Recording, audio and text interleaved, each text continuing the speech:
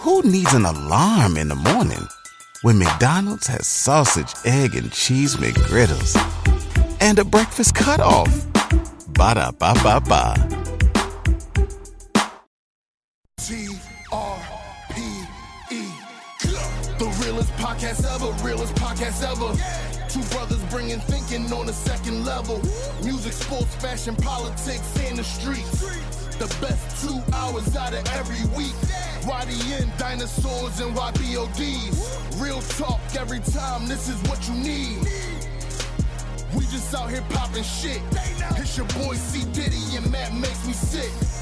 T-R-P-E, T-R-P-E, go. T-R-P-E, T-R-P-E, go. The realest podcast ever. The realest podcast ever. Jim Boomey. Once again, it's on. We are back. Realest Podcast Ever, episode 102. Recording here live from the law offices of Fane, Kane, Giordano, and Stern. Yo, it's really I was just looking at it when you were upstairs. I'm like, it's a doctor's office in the foyer. Then, like, the living room is a law office, and then the dining room is a podcast studio. And then upstairs is a co-op for clothes design. It's everything. It's crazy. It's a creative space, is what they call it. Is what the millennials call it. Yeah, 102 episodes. We've really cranked it up this last 3 months here. Oh yeah, we've been rolling. We like 8, 9 in a row, maybe 10. Maybe 10. Yeah. Going back to like December 23rd. Yeah, we've been fucking rolling for real. We've been killing this shit. A couple times we did 2 episodes in 1 week, including the live pod week. This episode should be interesting because in either like our first 101 episodes, this is the first one we have nothing written down. I'm actually excited. It's all up here, baby. We have jack shit written down. We have no topics. We're just gonna talk. Yeah. We're just gonna go for it.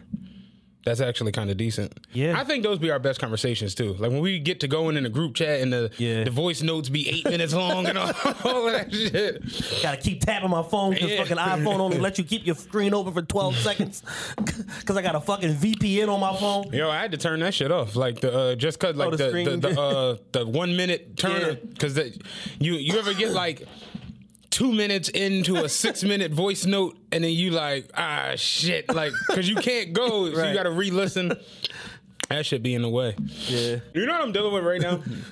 Fucking Sprint, who I hate, by the way. I have Sprint, by the way. Yo, listen, tell you how ridiculous this shit was. User. I had a 2-year lease with Sprint. The lease is up. They don't tell you the lease is up. Nah. It just ends. So I go into the store. I'm like, hey, I've been contemplating like getting, upgrading my phones. This shit's kind of old. You know what I'm saying? And mind you, it's an iPhone 6 that I had. So this shit's been over. It was right. So the shit was over. No, I got this is the 10, but I'm just telling you the process of everything. This is a couple years in the making. Okay.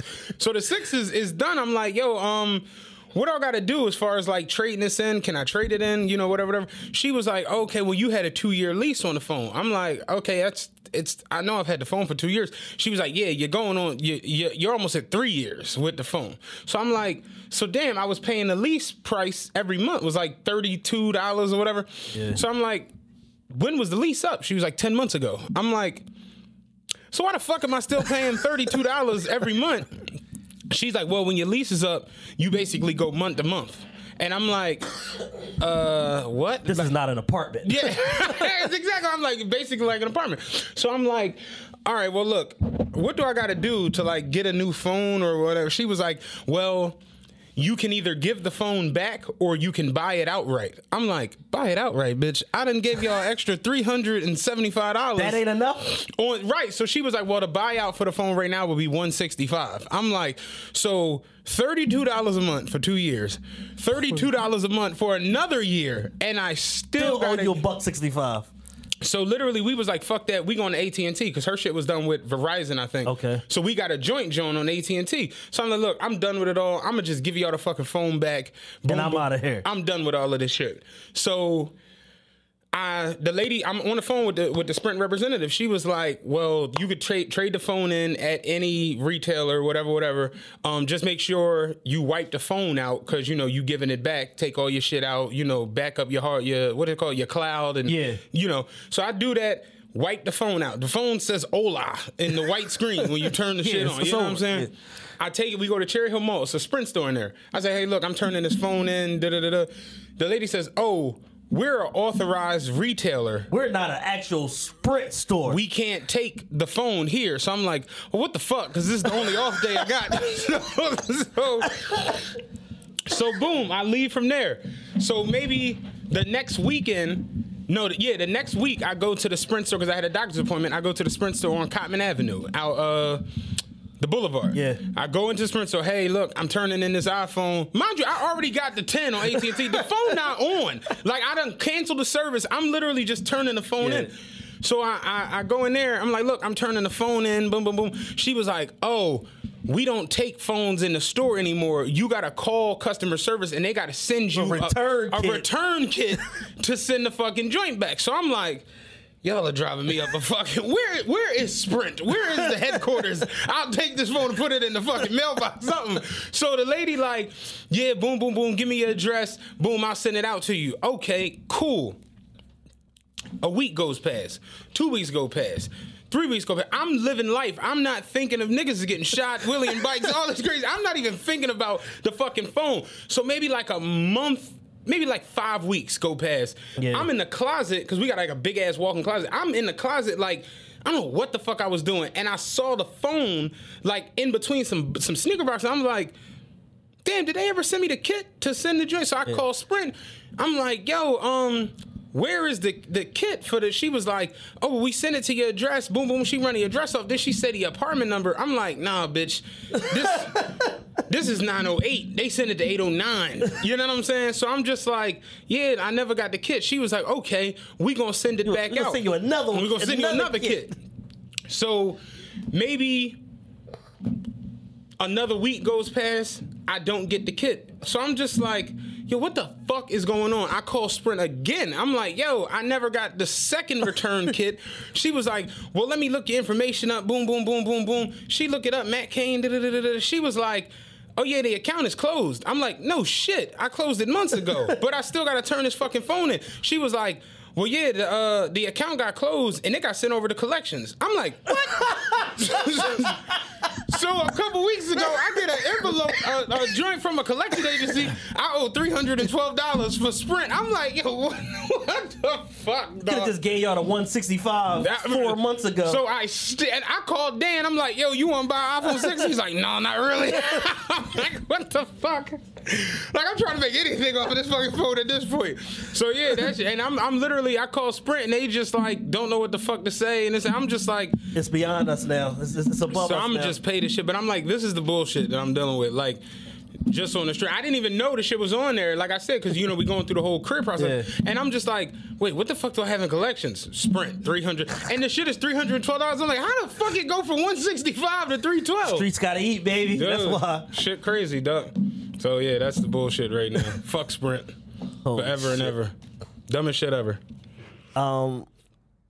Over the last few days, and we talked about this extensively the last couple of days, I've convinced myself I don't need to go outside anymore. I hate it, actually. And I don't mean like just outside, like after 9 p.m., like nighttime outside. Mm-hmm. I don't need to go outside ever. Like, I just need to stay in the fucking confines of my nice apartment. I rode through Southwest. I don't know if you saw my tweets. I was like, get me out of Southwest. Yo, I'm talking about between Lindbergh and Island, you know where the plaza is. Between Lindbergh and Island and the Dunkin' Donuts on Cobbs Creek, I saw like 9 almost. Like, the Africans are running wild. And I hate to be that guy, but they're in Land Cruisers and they're running wild. Land Cruisers, 4Runners, and 94 Maximus with side plates. With mirror tint. They're going crazy over there. I'm like, yo, it was so many, like, just in the one where you had to see him run the red light at Woodland and Island. I couldn't believe that shit, yo. Like, it's just insane. I just was like, this is why I don't like coming outside, yo. It bugs me the fuck out. I have a rule about Southwest. I don't drive into the teeth of Southwest. Yo, I only drive around the perimeters. It sounds crazy to people that I talk to from like the New Southwest, like New Southwesterians. Yeah. I don't know if that's a word, but like Penrose, Pascal, 70th Street, like a Finnegan's. Yeah. Even over to like 66 and Dix, like where the 108 go and all of that shit, back up to like where the 12th district is, like 65th and Woodland Green. It sounds crazy, but that shit was all white. Yes. I know motherfuckers don't be believing me. Not long ago. Listen, we used to play basketball. Who needs an alarm in the morning when McDonald's has sausage, egg, and cheese McGriddles and a breakfast cutoff? Ba-da-ba-ba-ba. All the niggas from my neighborhood, they call Elmwood White Boy, and the rec was the rec, 82nd Street behind Rock Crib. We used to play basketball up at White Boy at Elmwood. Elmwood is on 78th and 77th and in between Buist and Elmwood. Like it's the park right around the street from my old crib. The white boys used to pull up with hockey goals and kick niggas off the court. I'm not exaggerating. They would pull up 40, 50 deep with cases of Budweiser. They had 8 bitches with them, boom boxes, all that. And niggas would be playing ball, and they would dead ass come on the court, start skating around, be like, yo, wrap this shit up. And they start playing hockey. That shit was all white. So driving through it now where it's literally like, it's not even like African Americans, it's like just Cambodians and that shit is wild. And an occasional Puerto Rican and Dominican. It's like, how'd you get over here? It's crazy as shit. And I was coming down Woodland the other day and I'm just like, yo, this shit, it's nothing like when I was a kid. I moved from 58th and Cecil, 2116 North Cecil Street. Literally, that block doesn't exist anymore. Yeah. There's only houses on one side of the street. I lived around the corner from where Farr and all of them grew up at on 58th Street. I lived on Cecil Street, and I moved from there in 1997. I lived there for my freshman year of high school, 1997. Then 1998. Sophomore year, we moved to 6545 Durrell Street, which is between Dix and Buick, over there right by Lindbergh. And that entire area, with the exception of like a handful of families, was all white. You want to hear some crazy older shit? White families too. You said 60, right off 65th and Dix, right? 66 and Dix. 67. It was 67th or 68th and Dix years ago. My dad bought the house in Penrose in 1972. I believe it was 72. Black lady bought a house over on 68th and Dix. She was the first black person. My pop was first black on our block. Yeah. She was the first black on the block on 68th and Dix. They lit crosses on her lawn. That's nuts. That shit was within our lifetimes. Like, people, like, Southwest was white. I mean, all white. It's Eastwick. It was Eastwick. On the corner of my block, on the corner of 77th, was a convenience store, Mary's. Anybody from Penrose, Southwest know about Mary's. Then when you came around Elmwood, as you was going up past 75th Street, in between 75th and 74th was Dom's Deli, old white guy. Then 74th and Elmwood, right where it's a Rite Aid now, but it used to be an Eckerd. You know the big joint right there? Right on the corner there, that used to be the Whalens. They used to sell lottery and all the shit. They was white. Roses, the bar, they was white. All of that shit was white. It's now, like a Finnegan's or whatever. Now, O'Cool's is O'Cool's. Then Falone's was white. The original Falone's motherfuckers, they out the county now. They got a Falone's out on Chester Pike. It's Asians, Mr. and Miss Kim, that own Falone's over at where 7-Eleven used to be. Roses is Asian. That's Asian owned. The Whalens, they're going. He got stabbed in the neck. I know who did it. They robbed him, stabbed him in the neck. He sold the joint. That's Indians now. Dom's Deli's gone. Mary's is gone. They're just all. And it's crazy because as I ride up Elmwood, I can really remember Jake Mallon and them lived on right on the corner. The big house with the deck, that was the Mallons. Mike Brown and them lived at 7606. Like Matt O'Neill and them lived at 7504. Like I remember because we all played ball and shit together. And I'm like, yo, all the white people are gone completely. And the African Americans who was there when we was like the mid 90s, because people don't like Penrose down there. That was like the suburbs considered to like the other part of like the city and shit. And I look back on it like everybody lived on my block, the next block over, the block over. Everybody had jobs, like good jobs, not like the people had careers. Like you had to have it like kind of halfway together to move out there. And I'm riding through that shit now, and I'm just like, it's boarded up cribs, shit missing. I'm like, what the fuck? Even like my old house that I lived in, 6545, it's like fucked up. Like I go through there every now and again, like once every 2 years or something like that, and just kind of peep. And it's just like the whole neighborhood is run down, it's dilapidated. Yo, like it's, the house cars we everywhere. grew up in, the front door is never closed. I'd be like, I don't know what's going on, but like I'm talking about 15 years. Like the house, never closed. The front door is just never closed. Whenever I go past it, the front door is wide, and they don't have a screen. Yeah. So it's just like open. It'd be open all the time. Yeah, it's crazy. So it's like, literally going from one of the worst neighborhoods in the city at the time to a decent neighborhood where it's like you could catch the bus, ain't nobody gonna mess with you. You could, be outside till 1, 2 in the morning. There's nothing going on, and then it's like slowly over time to the point where when we eventually moved out, and I went and got my own spot, and my mom moved over to the county, it was like we got to get the fuck out of here, immediately. My pop got pictures from when he first moved out there, but beyond 80th Street was all marsh. Yeah. Like that shit didn't even exist. Think about it, they didn't build Pepper till 74. So the schools weren't like Pepper and Bartram Communications, they weren't there. Like it was just field.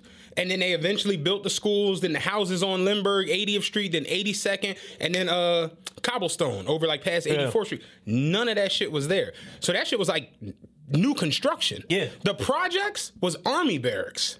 Damn. Crazy as shit, right? I never knew that. Yeah, like the projects, them shits, they weren't projects. They were Army barracks for like the military and shit. It's crazy as shit when you really think about it. And I rode through the back block the other day, like 82nd, like behind the plaza. Yeah. The Pepper and Bartram Communications, they're literally just abandoned warehouses. Yeah. And I'm just like, yo, this shit looks terrible. I remember when I was getting ready to go to, I went to Andrew Hamilton Middle School, and I was applying for high schools and stuff.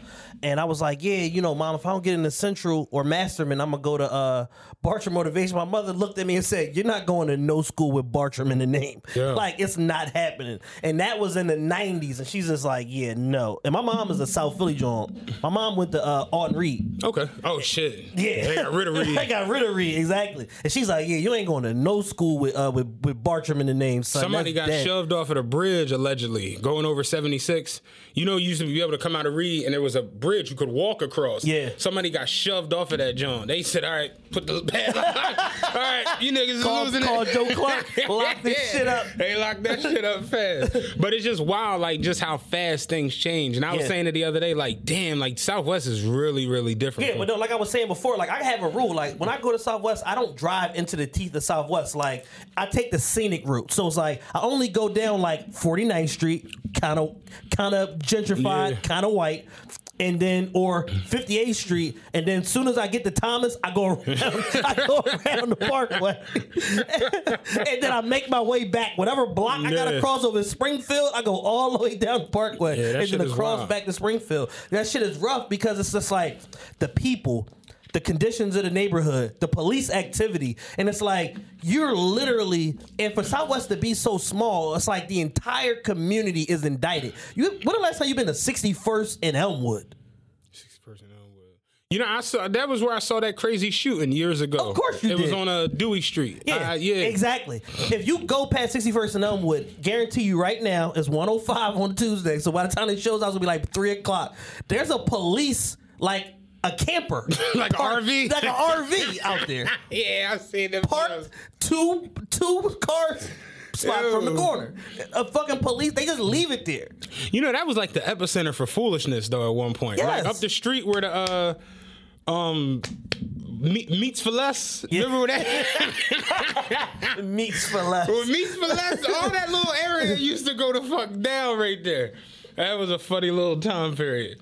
I had a couple motherfucking homies that used to live like right in that little, and every time I come up there, I'd be like, yo, I don't see how y'all do this 24/7. These little 10 minutes been it's enough. It's like to the point where it's like when I was in high school, it's like, yo, if whatever you had to do, or like if the trolleys and all that. So I'm coming from downtown. I'm at 15th Street getting on the trolley. It's like, yo, if I had to go to Woodland Avenue and the 11 wasn't coming, I'm not getting on the 36 to get off and then walk to Woodland. Yeah. I'm not, because I'm going to have to rumble the whole way from 61st. Motherfuckers used to like that shit. Nah, we can just get off and walk through. It'd be like, nah. It's not a good idea. It's not a good idea, man. Yeah. It's like, it's like certain things, it's like you're not guessing. Like when I got off, like to go home, I got off at 36 and I got off at 66. I might have had to rumble Reed dollars in them. Might have. Maybe. If you're a little older, you got Rumble Raymond. Right. If I got off at 61st, I gotta rumble everybody out there, from the pets to the 35-year-old nigga that just came home. You gotta rumble everybody on the block, man. Yo. And then eventually, after 9 times episodes of that, then they start to respect you, and then now you could come through there. But that Chinese store on the corner with that little catty corner entrance. Nightmare. Yeah, I could believe that. I've never actually been in there. It'd be 4,400 niggas in there. It'd be 4 degrees outside. You talking like cat corner to Everybody loves McDonald's fries. So yes, you accused your mom of stealing some of your fries on the way home. But the bag did feel a little light. Ba-da-ba-ba-ba. Meats for less. Yes. Yeah. I've never actually been in the establishment, but I know exactly I've been on the G and just looking like, look at these niggas. Yo. It's a bad joke. I did the G in training. I said, yo, this joke is crazy as shit. This shit go all over the planet. Yo, my grandfather, you worked for SEPTA his whole life. He died probably like 15, 20 years ago. And he used to drive the G, and I was like a little kid. Like me and my brother Steve would ride the bus with him like all day. And it was like the coolest shit because it went from South Philly all the way up to Overbrook and all of that South shit. South Korea. That shit, the G go everywhere, yo. The only bus ride longer than the G is the C. Nah, the longest joint we got now is the 1, because that go out to Parks. But the holy shit, yeah, the 1 is long as fuck. I ended up at Parks on Saturday by mistake. Oh, that's funny. Like somebody was like, "Yo, come meet me. I'm up such and such. I'm up Ben Salem." I'm like, all right. I'm thinking like Franklin Mills Ben Salem. Then I got there and they was like, "No, I'm at Parks." I'm like, "You motherfucker." Yeah. The only thing that saves the 1 is the fact that it hits the straightaway on the boulevard. Like once you get past all the nonsense, it's just straight. But the G, as far as like corner to corner, because you know they broke the 23 up, so that's not even as crazy as it used to be. But I remember because it was funny. I used to live behind Southern.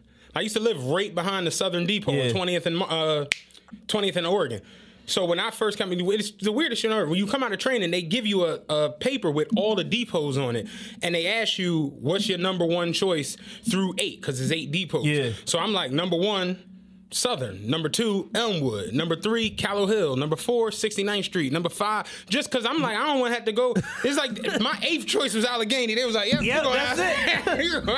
It's like on The Wire when they told me, it was like when they asked McNulty, all right, out of all the police districts, where don't you want to go? He said, I can't go on the boat. Yeah, put him right Not on the boat. Not a problem. Right. You going right on the boat. Exactly. That's exactly what happened. So when you come out of training, you allowed to put in a transfer the day you out of training so you can get to where you actually want to be before your seniority builds up. So maybe like a year had passed. I was at Allegheny, and after the year, I was already like in the hold downs to where it's like I knew what I was working every month. I had days off. So my director, Mike Kelly, he like, yo, your transfer came through. I'm like, what transfer? He like, the Southern. I'm like, oh yeah, I forgot I put that shit in there. I'm like, damn, all right. So the way it works is when you transfer, you got 60 days from the day you leave to where you be like, you know what? This ain't for me. I'm going back to where I want. So just so you can get like acclimated to the system, whatever. So I'm like, all right, fuck it. I go to Southern. First day down there, we did the 17 and the 23. 17 comes straight up 20th Street, Market, back down 19th Street to South Philly. I'm like, all right, yeah, this shit is kind of great. You know, and I don't know South Philly at all. So I'm just like, this shit is kind of a little annoying. A little tight-ass block. Yeah. Next day, we do the 23, and this was the old 23, where you go from Broad, Oregon to Chestnut Hill, straight up 12th Street. It's doing it long as fuck. Dog, a 12-hour straight on the 23 is 3 trips. That's crazy. That's how long that just 2 hours up, 2 hours back. That's just the longest shit. Because you're going corner to think about it. You're going up 12th Street, the whole city. From the stadium to like Langhorne. Pattinson. Shit is ridiculous. From Pattinson to fucking Horsham. So exactly. So I did the 17 to 23 the first day. And after the first day, I literally was telling my homie, I was like, yo, I think I'm going to fuck back up Allegheny. This shit ain't it. The next day we came in, and the next day of training we did the G. I came back at lunch. I'm like, yo, I'm going to fuck back. I'm cool on this shit.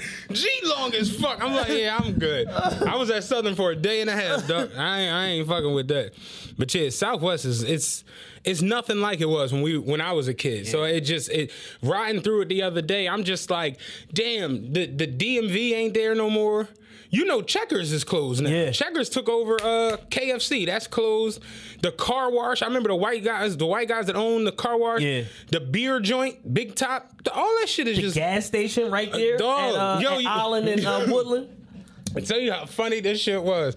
So the gas station, the Sunoco, where they sell chicken now, they ain't sell no chicken back in the day. They used to actually do work there, like car work, like it was mechanic joint. So my mom used to go to the Sunoco to get her gas. That's the only place she would go to get gas. Whatever is now Speedway. Before it was a Speedway, it was a Hess. Before it was a Hess, back in the day, it was a Merit. I don't remember the Merit. That's crazy this shit. I don't remember that. I remember the Hess. Right. I'm talking like late 80s, early 90s. It was a Merit. That was what the gas station was. So it was the Sunoco and the Merit. And whenever you came there, the Sunoco would be packed. My dad, because he's impatient, he would go to the Merit. Because I'm not waiting. I'm just whatever it's getting. So I swear to God, my dad kept him in business for decades. He was like the only person that went to that Merit. So me and my sisters with my grandpa one day. We in my grandpa's car. He got to get gas. So we pull into the Sunoco. It's packed. I'm like, mind you, I'm like 8, 9. My sister's like 4 or 5. It's packed at the Sunoco. So I look over. I'm like, Grandpa, the gas station over there got nobody over there. My grandpa was like, only your father used that cheap ass gas. But that's how I always remember the Merit, because my pop was like the only person that went there. Only your father used that cheap ass gas. My grandpa said that I burst out like, only your pop used that cheap ass gas. No. That was a Merit back in the day. But I remember all that shit. Merit sound like a cigarette company. Yo, it was a gas station called a Merit. And the fucking Fox Cleaners across the street, I don't even know if that's still open. The Cleaners right on the corner. Then 7-Eleven, remember the State Store, like, they got the liquor store at the plaza now. The liquor store was next to Falone's. And then the Philly's Famous and the Ritas and all that shit. And I'm just like, yo, this neighborhood is like just so different from when we was kids, and I'm just like riding through, looking at the population and the people, and they running each other off the roads. I'm just like, yo, Southwest is I got crazy. A funny Falone story. So this ball from up from like 51st and Woodland, from 51st and Woodland, right? Look like a little 51st and Woodland, right? 51st and Woodland is always funny, but that's the start of the story. The nigga from 51st and Woodland, so he like just came home, so he like little small unassuming guy, like little dirty nigga, but like he can fight all this shit. Like he's a gangster. So he's in the fucking Popeyes. Some niggas come in there and just walk in front of him. In the Popeyes? He in the Popeyes right there on Woodland Avenue. Okay, yeah. He's in the Popeyes on Woodland Avenue. So he in there waiting on his food. Niggas said, man, fuck out of here. Oh, hey, mush him, beat him up, all this old shit just to get some chicken. So this nigga's a certified maniac. So he finds out, he get homework on all the niggas, find out where they work. One of them working for Loons. He coming for Loons. He coming for Loans and cut at the counter and lay on the counter and say, hey, remember me? You and your homies beat me up at the Popeyes. I'm going to kill you when you get off work. See you later. And walked out the door. The nigga's like, help! Call the police. And everything. Yo, they had to call so many people to stop this boy from killing this guy. And it's just like, that was the nonsense and the mischief that went on in the 90s and the early 2000s. Like, you could just beat up a stone cold gangster and not know it and end up with your life in danger. Listen, I got a Falone story that is better than all this shit. So, my homies Ross, Ryan, and Mar. Ross and Ryan are brothers. Mar's they homie.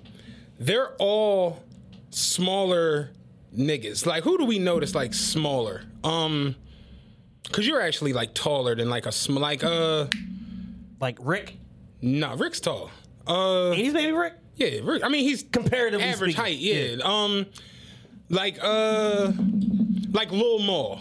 Okay. Like that build, like smaller, shorter, Slim in stature. right? You know what I'm saying? They're all three of them are exactly like they all wear like size 9.5 shoes, 36 waist jeans. Like they're smaller individuals.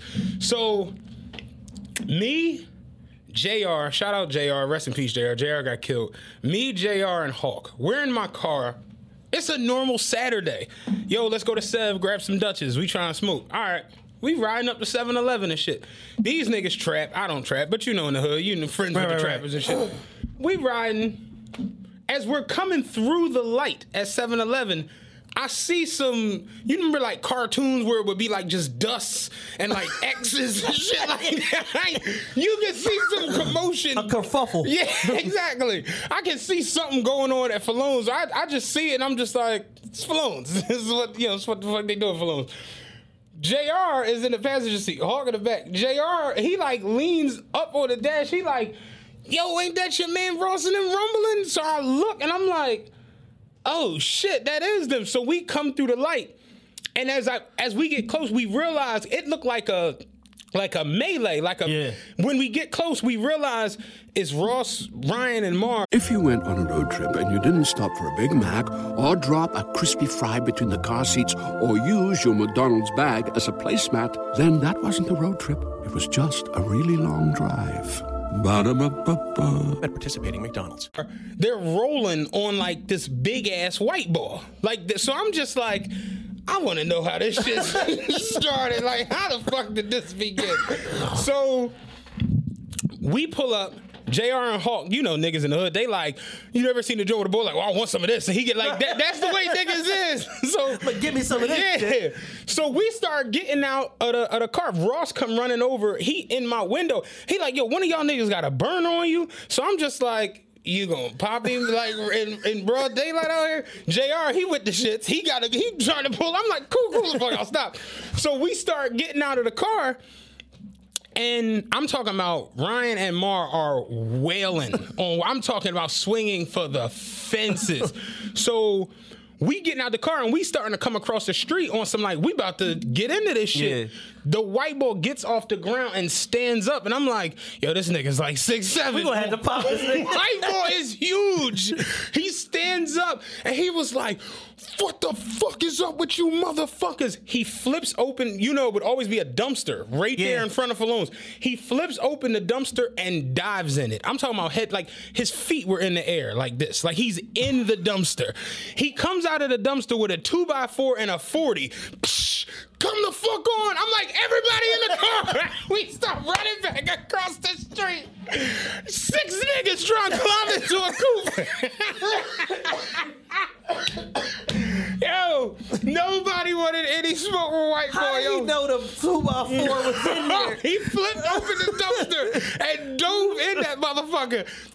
He came out, it was like a short 2x4 on some Hexall Jim Duggan shit, and he had a 40. He broke the 40 and was like, come the fuck on. And we got in the car and was going. We left Mar and Ryan out there. Like, they couldn't even get in the car. We sped the fuck off, and he was out there screaming, I come to Falone's to get a fucking steak and a beer. Da-da-da-da-da-da. And so we get up to where the bowling alley is, you know, the next block. Yeah. So I'm like, yo, what the fuck was y'all even rumbling right before? Ryan, like, Ross, like, man, Ryan talking about he burnt me for $20 a couple years ago.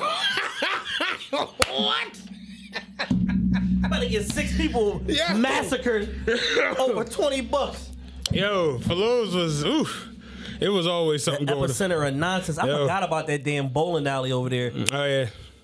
I don't even know what it's called now. And is that 7-Eleven still a 7-Eleven? No, it's like a fucking everything. It's like a poppy store. Yeah, I could get a hookah. You can get a hookah. I went in there one day to get some gum just on some like passing by shit. In fact, no, I had to go meet Lee's stepmom because she worked at Elmwood. I had to go meet her. Yeah. And I walked in. I'm letting me go in here because I wanted some gum. I walked in. As I opened the door, I'm like, what the fuck? Yo, they selling platters. They selling a hookah. I'm like, yo, this is not what the fuck we grew up. Sex pills, all type of shit. Yeah, that shit is way, way different, man. Good times. We could talk about Southwest for hours. That's funny as shit. Southwest is the epicenter of nonsense. Yeah. Especially that little area right now. It's like I said, it's nothing like, even when you go up into like Darby, all of that was white. Kyle Wynn was all white. It just shit is just. It's amazing watching it happen right in front of you. It's crazy as all hell. But yeah, we started all of this with you saying you don't want to come outside. Yeah. So let's get back to that. So basically, I was out all weekend. All weekend. And at some point over the course of the weekend, with me being out, I had like a proverbial like come to Jesus moment. Like an epiphany. Like an epiphany where I'm like, I'm in the club, there's a bottle in my hand, I'm with people that I hate. I'm staring around looking at more people that I hate even more. And I'm just like, why the fuck am I here? And I don't know if it's like the fact that my birthday is coming up and, you know, like the whole like mortality shit and, you know, somebody that, one person that I knew very well for like 20 years and then another guy that I sort of knew of got killed last week. And I'm just kind of like, why am I out here with these people being a part of this nonsense? And for me, it was just kind of like the revelation of something that I knew already. Everybody's fronting. Everybody's not doing as good as they pretending to be doing. Everybody's borrowing people's jewelry. It's 40 niggas to the left of me, and they got 4 bottles and 3 girls with them. It's just like, why am I being a part of this minstrel show? And then I had to think to myself, I'm part of the problem. I've helped to create the scene, the little bit of life support of nightlife that Philly nightlife that still has is doing a lot of it to me. Like, I've created a mechanism to where I drive people outside, and then like there's these after hours and shit popping up, and I'm not going to shout them out because fuck them. But there's these after hours and shit that are popping up, and a lot of their business is driven off of the fact that I'm able to drive the initial traffic to get people outside. Commerce is a domino effect. And then it's like, what's next? Yeah. So it's just like, where we at with it? Exactly. Once you get people outside, high and drunk, it's like, stay outside till tomorrow. Somebody the other day was like, when you drunk, you don't give a fuck what happens. $100 for 8 wings? Nigga, give me 16 of them. That's exactly. It's whatever. And it's like, let the good times roll. And on Thursday in particular, I was out at this after hour, and I'm in there, and I told my young boy, my promotion partner, I'm not giving these motherfuckers any more money. Because I've been in there like 6 times in the last 2 weeks. And I'm like, bro, I'm not giving these motherfuckers no more money. Me and Feet went into an after hour a few years ago. It was the last one I've been in. Up north? Germantown. Yeah, we went into that John, and we got in there and like surveyed what was going on and the bitches that was dancing and what like, and I just looked at him and I'm like, we some real dickheads. Yeah, we got too much to live for to be in this motherfucker. This shit could end. Like I'm looking at the boots. You know what I'm saying? Like just just all the boots. Rewind real quick. I was in a dirty Germantown after hour about 3 months ago with my homie.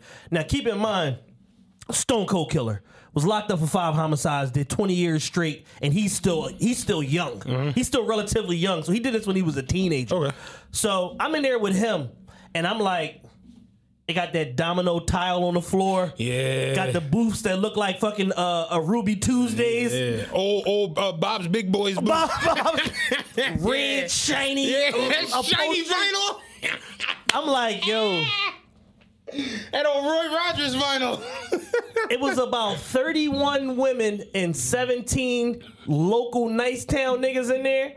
And then I looked up 5, and everybody had like maybe might have been 4 drinks collectively between 50 people. Yeah. And I looked up 5 minutes later, my bro say, bro, we getting some bottles. The bottles was $60. So that was the first thing that scared me. So he's like, bro, we getting some bottles. And then I went to the bathroom and came back. And 29 of the 31 chicks in there was all in the booth with him, and 7 of them was climbing on top of him. And I was like, yeah, I need to get the fuck out of here. He like, bro, you ain't having a good time? Nigga, no, I'm afraid.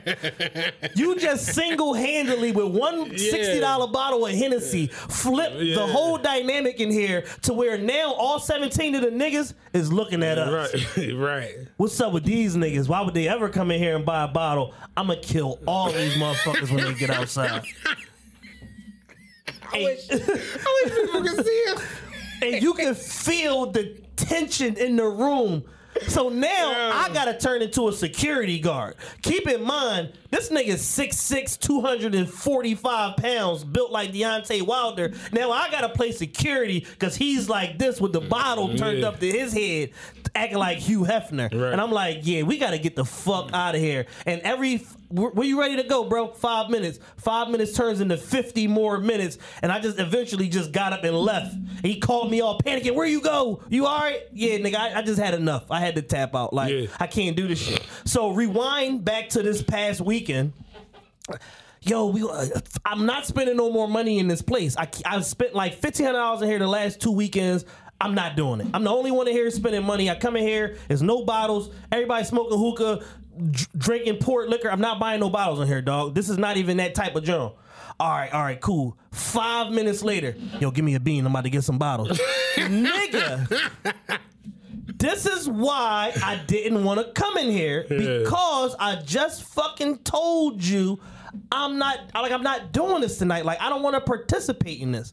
So then fast forward a few nights later, and it's like, bruh, I'm looking around, I'm like, I hate everybody in here. Like, everybody's completely full of shit. And then I had to realize that, I play a part in it, but overall, we've just gotten to a point where, like, as a culture, and I can't even just blame Philly, because I know there's other places around the country where this shit is going on too, where it's like everybody's just completely full of shit. Yeah, and 100%.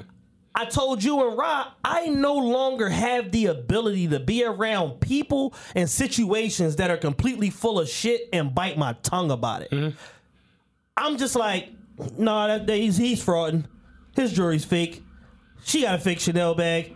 Those are her girlfriend's shoes. And it's just like, I shouldn't care, but the fact that everybody's like, it's like the Big Pimpin' video every time I go outside, and it's like the just throwing it in your face, and everybody's trying to make it seem like they're doing something that the next person's not doing, and they're not really doing shit. And if their car broke down tomorrow and they had to put up $1,500, they couldn't do it. And it's just like, yo, it's just so much flogging and just bullshit that's going on.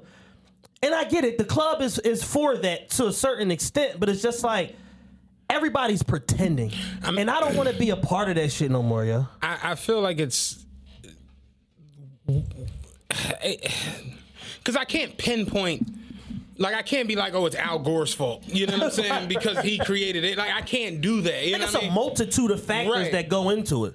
I'll say this. We definitely have reached a point where I feel like people are afraid to be themselves. Completely. Or not even afraid to be themselves. No, afraid to be themselves. Maybe that is it. But people, they don't want to do or say they like or say they're into or say they feel or say, they don't want to evoke any emotion unless that emotion is regulated by the few people they consider to be tastemakers and validated. Right. So people will go on Twitter and they'll almost wait to see what you say or what I say. And I'm just using it proverbially, but just wait to see what Carl say, wait to see what Mitch said, just wait to see what somebody say, and then basically piggyback off of that emotion or that opinion. Right. And people literally just be afraid to be like, nah, this is what I like. Yeah. This is what I'm on. Because if it don't, I saw them yesterday. They was talking about Cheesecake Factory not being elite. And if you like Cheesecake Factory, that show where you at in life. And I to myself was like, I know I'm doing better than probably 90% of my timeline. And I ain't talking about buying bottles, throwing money in there. Right. I'm talking about I'm never going to be homeless. Right. Like, that's not... Never going to be homeless. Debt management, asset acquisition. Like, I'm talking about the bag of dog food that my dog is eating from right now, there are 2 more in the fucking. Like I'm talking about. There's like, a reserve of this. I'm talking about like that. Yeah. And it's crazy because people who have a Chanel bag and have Gucci this and Goyard this and all this other shit. I say it all the time. Like when friends come to my house, this is how I know motherfuckers don't be living like a certain way. They come to your house and say shit like, "Damn, you got a lot of toilet paper." And it'd be like, nigga, it's 36 rolls in a pack when you buy it from yourself. But you ever hear people say, you come in your house, yo, you got something to drink? Yes, nigga, this is a house. Right. What would you like? What the fuck are you talking about? You got more than one thing in there? What? Like, the fuck is going on around this joint? But you go on motherfuckers' cribs and their refrigerators don't have anything in it. Or they don't have a refrigerator.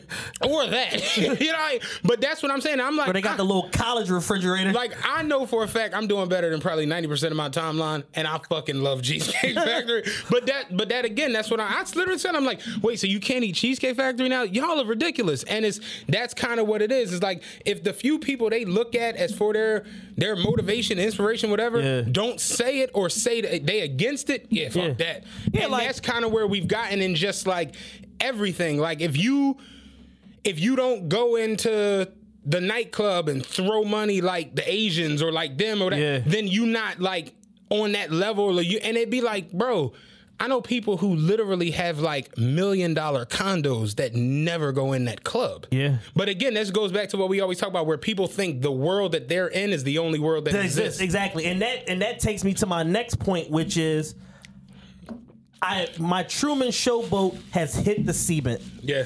And it's now at a point where I have to go and find new experiences, new people, create new interactions, because I'm limiting myself in terms of the people that I speak to the most and I interact with the most are usually the lowest common denominator of person. And that's not the cast aspersions on like their character and shit like that, but it's just like, it is what it is. Like people attain a certain level of whatever it is and then they just stop. Mm-hmm. And that's just as good as it's going to get from them. And their conversation reflects that. Meanwhile, I'm talking to my business mentor over the weekend and our conversation ranges from our friend that got killed to, oh yeah, I'm finishing up these 8 units in Francisville on Ridge Avenue, and I had to stop my Manny Young project because I'm doing too much stone work, and you can only drill X amount of decibels per da-da-da, so I'm gonna table that and get to this, and then once this sold, then I'm gonna go back to that, and I just bought a gas station, and I'm just like, I'm tripping, because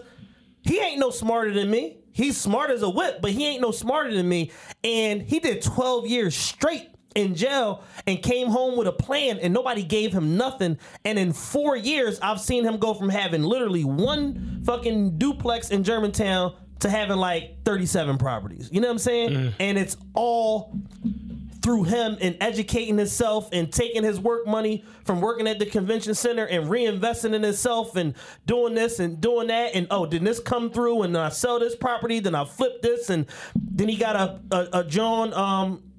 a mixed-use property, and he was able to take that equity, and then he been running from, you know what I'm saying? I mean, so it's just like, I'm around people that are making real moves, but I ain't talking to them every day. I'm talking to the dumb motherfuckers every day. That's honestly how I be feeling at, like, work. Like, when I talk to you or talk to Jules, our conversations, like you said, it ranges to where, yeah, we discuss the nonsense that's going on and the hoes and this, that, and the third, but at the same time, it's like, no, I'm trying to put this together. I'm trying to do this. Yo, next year we should be like, you know, me and Jules got the whole thing with the course side. Like, we just got all kinds of little shit we talk about. You, me, Ra. Me and Ra had like a fucking hour-long combo the other day where we talked about the podcast.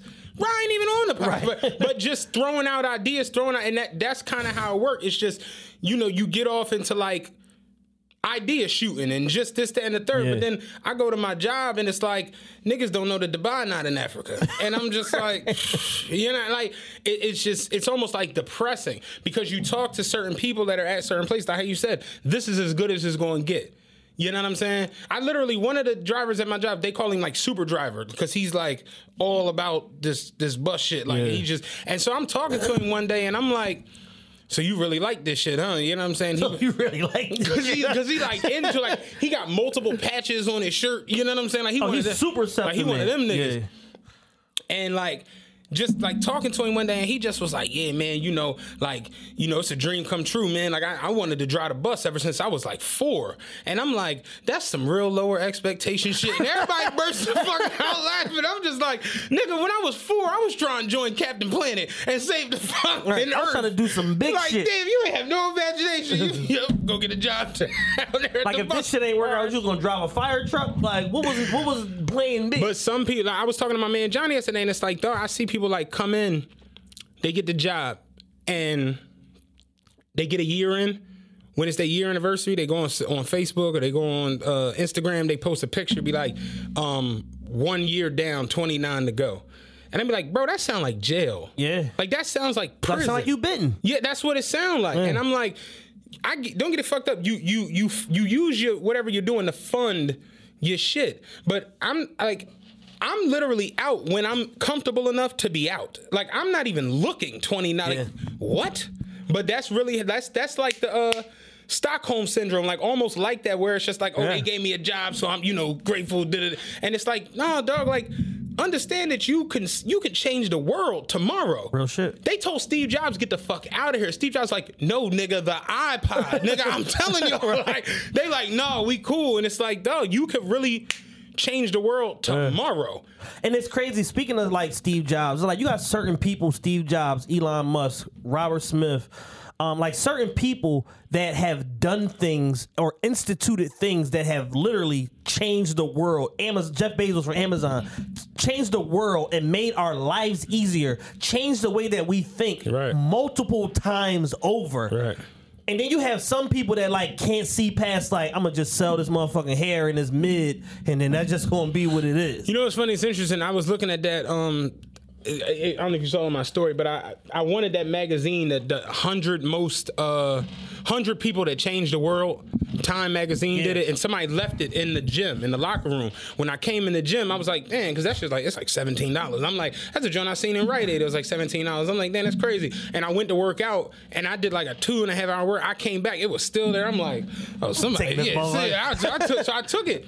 And I'm like reading, like, they got a whole section on basically like the biblical people, Jesus, Moses, Abraham. Yeah. Then they got a section on like the political leaders, Barack Obama, Putin, all these different people. Yeah. Then they got like that sports athletes, Muhammad Ali, of course, Jordan, all that. And then they got a section on fashion and retail. And I can't think of his first name, but basically Sears. I don't know if his first name is Jim or Jonathan Sears, but basically Sears and Roebuck, the guy. And I read his story at how when he started Sears, he basically had a store, and he realized like, yo, if I could get my product out to more people and get them to see it, I would be able to sell more and more and more. And he basically created what became the Sears catalog. Right. And the Sears catalog basically like took over Earth, because they said it started out as like a pamphlet, and it grew and grew and grew to the point where it was like the yellow pages, and you could get anything out of there. And they're saying when he started, he literally had a store and a pamphlet, and eventually he became the largest retailer in the world. And they said at one point there was a Sears connected to every major mall in the country. That's crazy. And I'm like, that. Yeah, but think about when we were growing up, there was a Sears at Granite Run, a Sears at Franklin Mills, a Sears here, a Sears on 69th Street. That's how Sears was every fucking where. And it was a dope read, because it basically shows how all these 100 people, Steve Jobs in there, how they changed the world from like their perspective and shit like that. And it's like, he said that when he started out doing it, he asked I think it was his father for a loan to like basically help expand. And his father like was like, nah, that shit's not gonna work.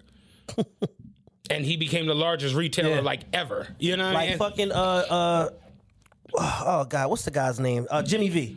Okay. He was talking about the fact that one of his friends is the principal owner of Uber. Okay. And he came to him 3 different times for investments, and he was like, no, that shit's not gonna work. The second time when it was getting bigger, he like, I really don't believe in it. Then the third time, he's like, yo, just give me the fucking money.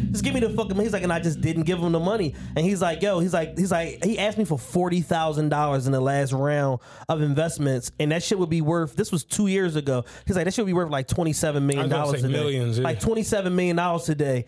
And I just, he's like, just because of the fact that like he's my friend, I should have gave him the money. Right. No questions asked. Let alone what I think and this and that, and doing my due diligence. And he's like, sometimes you just don't know what you don't know, and you just gotta leap out on faith. He's like, it was no reason for me not to give him the money. He's like, I'm worth $30 million at the time. Like, I got $40,000. Just give him the fucking money. Like, he's like, for whatever reason, there was a mental block there. I just didn't understand it.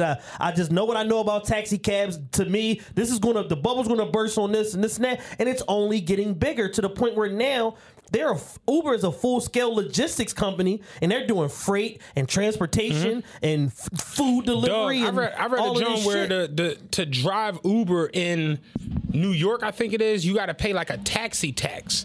Where pay for the medallion, right? Where it's like because the taxi drivers was getting hit so hard, like by not that shit. They were showing taxi drivers like losing their cribs and all this crazy shit, and I was like, damn, yeah, like that Uber shit really did like fuck the game up. It flipped it, and the crazy thing about it is, right?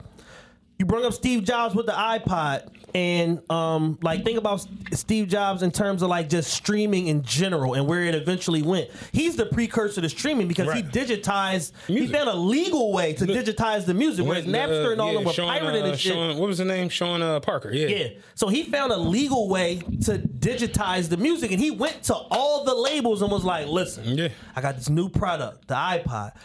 Put all your fucking music on here. Motherfucker have 64, 32 gigabytes of music. They had a whole content library right here on this shit. Eventually, I'm gonna put it in phones. I'm gonna put it on computers. I'm gonna do this whole shit. You know what they told him? Get your dumb ass. Get the fuck out of here. You still on that shit? Take your little white box with you. There's some cocaine in that white box, motherfucker. And it's crazy when you look at it like, you look at Drake and who's another monster? Uzi or NBA YoungBoy. Like these motherfuckers should send thank you cards to Steve Jobs' family every week. I'm talking about every quarter, like real shit, like because every week that YoungBoy is the #1 streaming artist, he should be like, thank you Jobs family, because love YoungBoy. There was a period there where artists were like, the bubble had burst on the late 90s, early 2000s, where everybody was just making crazy money because they were selling crazy albums. That little weird, because we always talk about how it's not on the internet, that little weird 04 to 07 era that's just like erased. It doesn't exist digitally. And it's crazy as fuck because now you got dudes where you remember the old Forbes hip hop lists. It would be like dudes on there making 13. These are the top 10. We're making 13, 18. The biggest motherfucker out would be making like 35, 40. This motherfucker's on that list now making 90 that's not in the top 3. Exactly. Think about how crazy that is. Drake had a 90 million year and wasn't in the top 3. Hove made 96. Yeezy made $150. Like, this shit is crazy. Dr. Dre has like another... And this is how the whole hip hop billionaire shit gets skewed for me. Just being cursed with knowledge.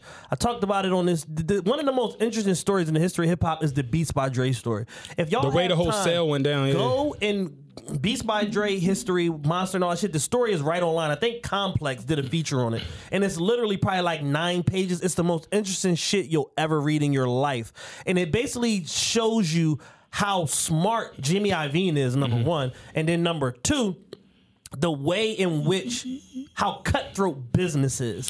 Yeah. But in the end, Dre and Jimmy got cashed out. They made all their friends rich because once they bought the company back from HTC, they went to LeBron and Ludacris and all these motherfuckers that they like. I think Tyrese weird ass even got a piece was like, of it. Yo, give me such and such because we got a play in place. We about to sell this motherfucker and cash out. And went to all of their friends Lamar was and on got it, like 150 bands from each of them, and then went and sold the company to Apple for $3 billion. They got jobs. They got a certain amount of cash, but what smart people do is they defer their money, and they either do stock or they put it in a trust, right, to where you can't touch that money. Like there was a whole thing about a story about vitamin water and how the way the company is set up by Coca-Cola. Once they redid it, and it was set up in like some anodized trust to where it's like up to a certain $1 billion amount, it wasn't taxable. So when Coca-Cola bought the shit, 50's money was like he got a certain amount of cash, but then the rest fell under the trust that would come later, and it would be like tax free or some shit like that. So it's like the same thing. reason AI's got the 30 mil looming from Reebok. Exactly. So it's like Dre is the first hip hop billionaire because he sold his company for $3 billion. He was already worth $800 million at the time. He got another $1 billion for the sale, but he's about to get $450 in stock. Right. Like any day now.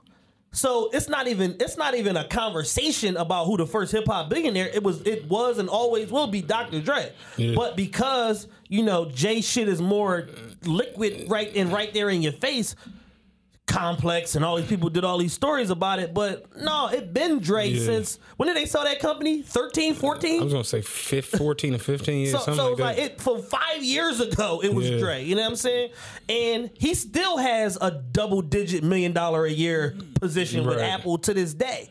So it's like, you look at certain people that have been game changers, and it's like they always find a way to change the game. Like Dre walked away from a $50 million company with nothing, walked away from a $500 million company with nothing, and now Eazy-E's dead. No disrespect. Suge Knight's doing fucking 27 years in jail, and Dre is about to be a multi-billionaire. Right. You get what I'm saying? So it's like some people are just so innovative and so smart that they're surrounded by people that just don't fucking get it. Yeah. And you got to get into an environment that can foster your creativity and enhance your talent. And I think that's where I am now, where it's like I'm literally like a barracuda in a goldfish tank. Yeah. And as good as I am, and as far as like promotion and nightlife and concerts and all that shit go, if I was in pick a market, DC, South Florida, LA, Houston, I would be rich as fuck. A young lady hit me the other day. Shout out to her. She was from DC,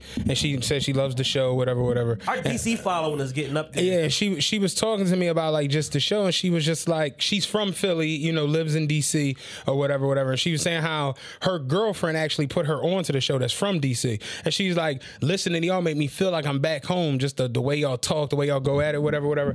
And we just having a conversation in the DM. And she was like, have y'all ever thought about like moving? And I was like, yeah, daily. Hourly. Daily. And she was like, no, I'm serious, because she was like, she's just saying like for her, she felt like the second she left Philly, she just felt, it's almost like you can feel the opportunities just like coming to you and just everything. She was like, literally down there where she's at, if somebody says they're having like a brunch, because she was saying how we were going back and forth about the first show, the tickets. Yeah. She's like, if somebody down here has a brunch or a party, it's sold out immediately. People just come. Like it don't even matter. She was like, literally, I watch like local podcasts, do live things outside. Everyone's there, and she was just like, I don't know what that is about up north, where it's like everybody's out. Because I was like, what's crazy is though, it don't even seem like it's like that in New York. No, New Yorkers go to anything. New Yorkers went to Tone Trump and friends at BB King's. And Tone Trump is my brother. Shout out Trump, but holy shit. I seen him in when I was in the Scumbag Fake 7-Eleven. He was in there. Tone Trump, that's my Muslim brother, my Aki brother. Tone Trump was just on Flip the Script podcast, and he was basically saying part of the reason why everybody hated me back in the day is because I was brash, I was cocky, and I wasn't as good of a rapper as I thought I was. And I'm like, yes, he finally admitted it. You know what I'm saying? So it's like, it's one of them things where it's like his work ethic and his hustle was able to navigate him through and just get certain shit done. But back to my point, New Yorkers went to Tone Trump and friends. New Yorkers went to fucking Chill Moody and friends. Like, New Yorkers go to anything because they'll give you a shot. Now, if you suck, they'll be like, nigga, fuck you. We never want to see you again. But they will give you a shot to prove if you got it or not. Philly motherfucker don't even care. Philly motherfucker don't care until you already made it. And then like, yo, I always knew you could do it. You literally didn't. Like, you literally did not know I could do it, and you didn't do shit to help me along the journey. Literally, and here you are. When shout out Amanda, she's the one who runs Punchline. When Amanda told us after the show, yeah, y'all had 2 walk-ups at 9:52. I'm like, oh, Philly crazy. Philly crazy as shit. The show started at 8. It was done at 10. She's like, well, y'all were scheduled to be done at 10. Yeah. But she was like, y'all really, it was 2 people who walked up at 9:52. Oh yeah, we have a podcast. And she's like, bro, the show is over in 8 minutes. She's like, yeah, you might as well let us in that jump. Like, She's what? like, that's not happening. Like, no. And I'm just like, yo, Philly is crazy as shit. So me and her were talking about it, and I'm just like, it made me think, what if we were in Houston or Miami or DC or Charlotte? You know, and it's just, is it the same? Is it different? I don't know. You know, we can speculate. No, it's different. But, I mean, you know, I'm not there. So, you know what I'm saying? It's different because here's the thing. I talk to people, and I'm sure you do too, that are all around the country in different places. Yeah, I mean, like, she was telling me this, so I'm not, you know what I'm like, saying? I have friends that, like, my close homie, my bro, Javi, controls South Beach. Like, he's not from there. He's from fucking New York, moved to D.C., ran the whole fucking party scene in DC, outgrew that shit, went to South Beach, and now he books probably 80% of the talent that comes through South Beach. And this is how big he is. This nigga just put Kevin Hart with Grant Cardone. Yeah, I seen that, yeah.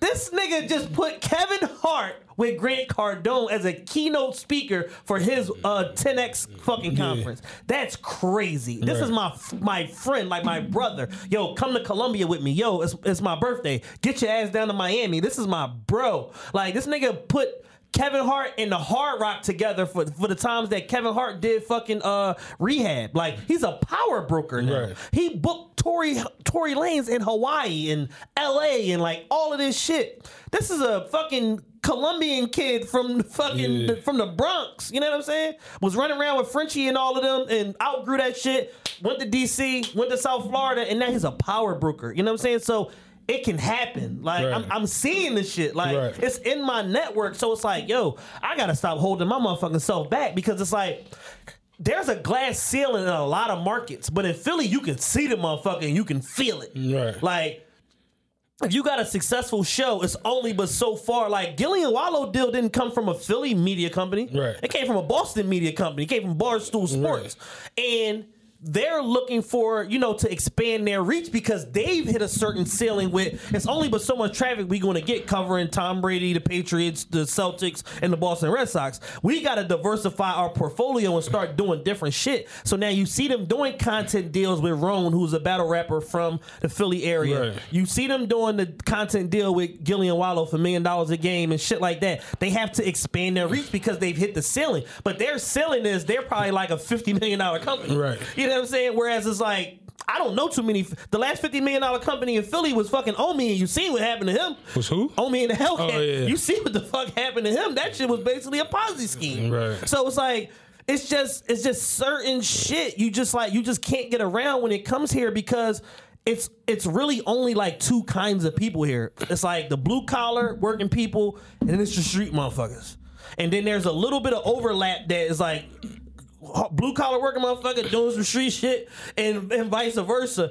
But there are very few Kevin Hart Jr.'s. There's very few. There's no like what was the guy name that used to be vice president of Rock? Kenny Burns and like shit, like motherfuckers like that are like impresarios that do everything.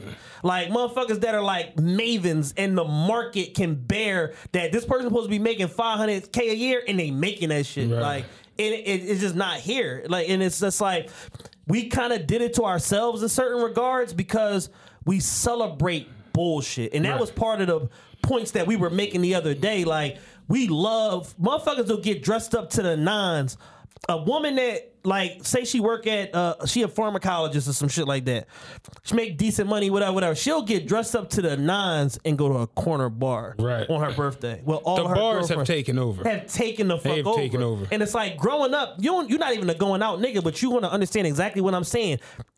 Especially for being from Southwest. Going downtown was everything. It was everything. To us. I remember like being able to go to New York or AC was like holy shit. It was like nigga, a pilgrimage. You better get back before 12 midnight, nigga, for you turn into a pumpkin. You know what I'm saying? Like it was everything. So it's like all of my young teenage memories and all of that shit are tied to going downtown and being with my older cousins and being with Philly's Most Wanted and going to Center Lane's bowling parties when Giovanni and all of them niggas was home. And I remember when we would go out. It's funny because like the Walnut Street story that I'm saving for the live show. That night started with us going to happy hour in McCormick and Schmidt's with all the lawyers and shit for happy hour. And it's like that was the shit we would be on. Like we wasn't trying to go to Rosie's or trying to go to the Happy Inn. Like man, I'm not. I remember going downtown for happy hour for Alpha, and I'd go in there randomly, and my dad be in there. I remember when Rod used to be in the Walnut Room. We used to go down there to that shit. Like, Alpha was downstairs from the Walnut. It was like I'll go in Alpha and grab some little appetizers and get some drinks,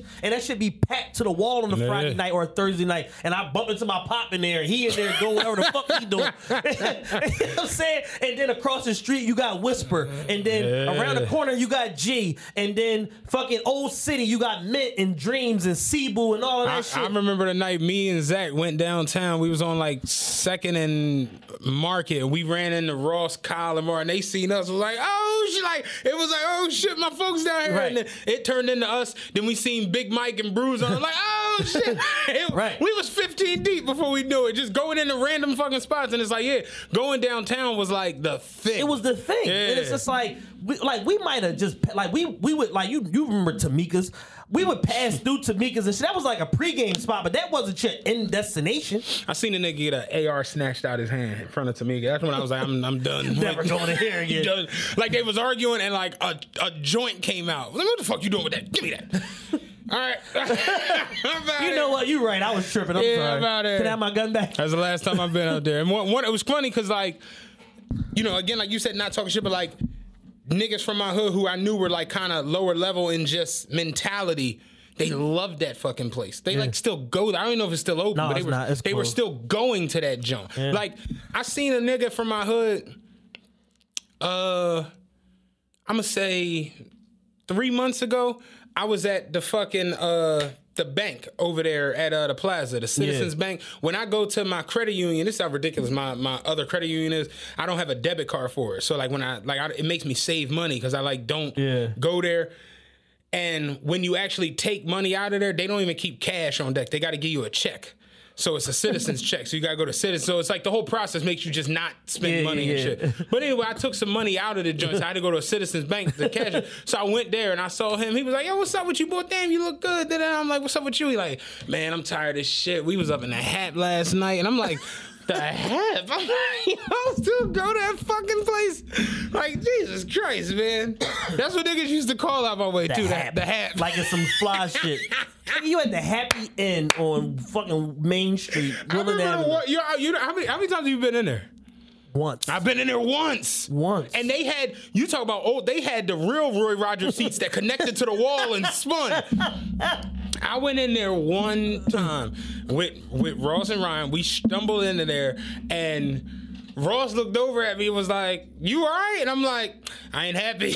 I'm like, I ain't happy in this. Let me ask you one thing. Is you happy? Yo, I was like, I ain't happy in this joke. But yeah, we definitely have gotten to the point where we celebrate too much bullshit. And too much mediocrity. Like I was going to say, like, you go to the average young Philly person, right? Between the ages, let's say just like the end of the millennials, right? What the millennials are 40 to 20?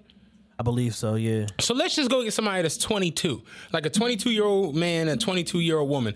Sit them down and ask them what they aspire to be. I guarantee you, it's like if you talk. What's the people who work for the cops that be like drawing the sketches, like a sketch artist? Like if you tell them what they like, he finished with like a picture of Meek and Milano. You know what I'm saying? Like that's what it is because that's as far as they can think or as far as they can see. Yeah. Like I think it might have been you the other day. Was like if your son tell you he want to be a rapper, slap the shit out of him and go put him in a coding class. Yeah. It's like what the fuck? Literally, but people gotta understand. And I got into a back and forth debate with somebody, and it was a good healthy debate, but it was basically like what y'all not understanding is that just because somebody's interested in something or that's quote unquote their dream, you gotta really unpack that shit and really understand, is this really your dream or is you keep seeing this shit and you in love with the lifestyle and you want the lifestyle that comes with this, so you like, I'm gonna just take this same path, or are you actually passionate about it? Because being a rapper,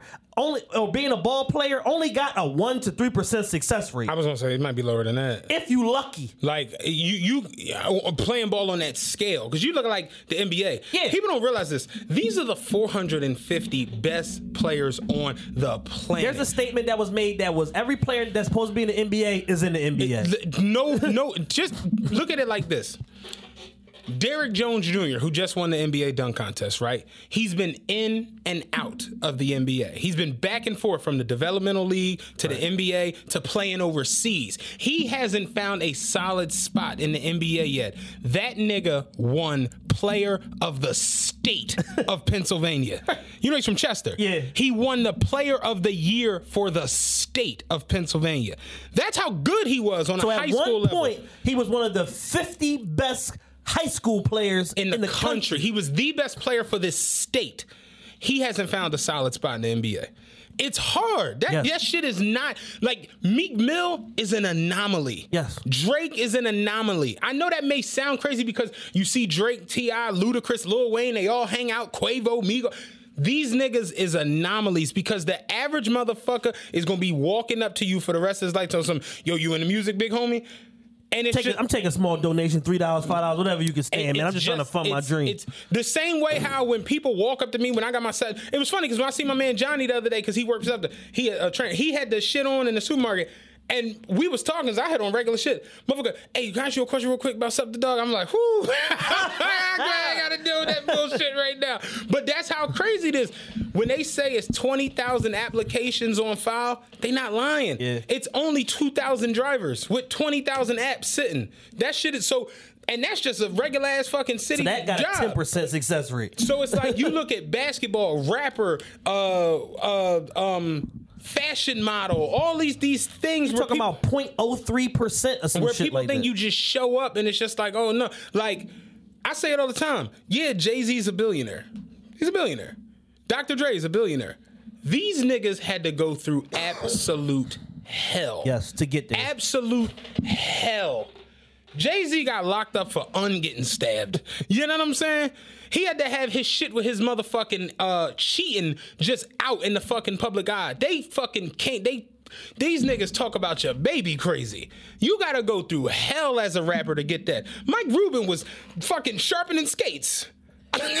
Sharpening skates and buying fucking all of the closeout footwear from Famous Footwear at 16 years old, selling them out of the garage. Why would you not want to do that as opposed to that? Yeah. I'm just not even trying to be funny. Yeah. Like, yeah, it may look easy, but you gotta go. Drake had to go through hell. Dr. Dre been through hell. Like, real shit. Like, I don't know who it was the other day was saying that being a rapper is more dangerous. Oh, Jim Jones. Was it Jim Jones? And like, I was saying this myself. It's not that it's more dangerous, but the emotional pitfalls that can come from that, like the PTSD, that shit is real because you can really develop mental issues. Think about how many motherfuckers like is addicted to the lean and to the drugs and to they can't give up the lifestyle. Like that shit fucks with you. Yeah, and in the words of Birdman, because he always give you one, this shit get gangster.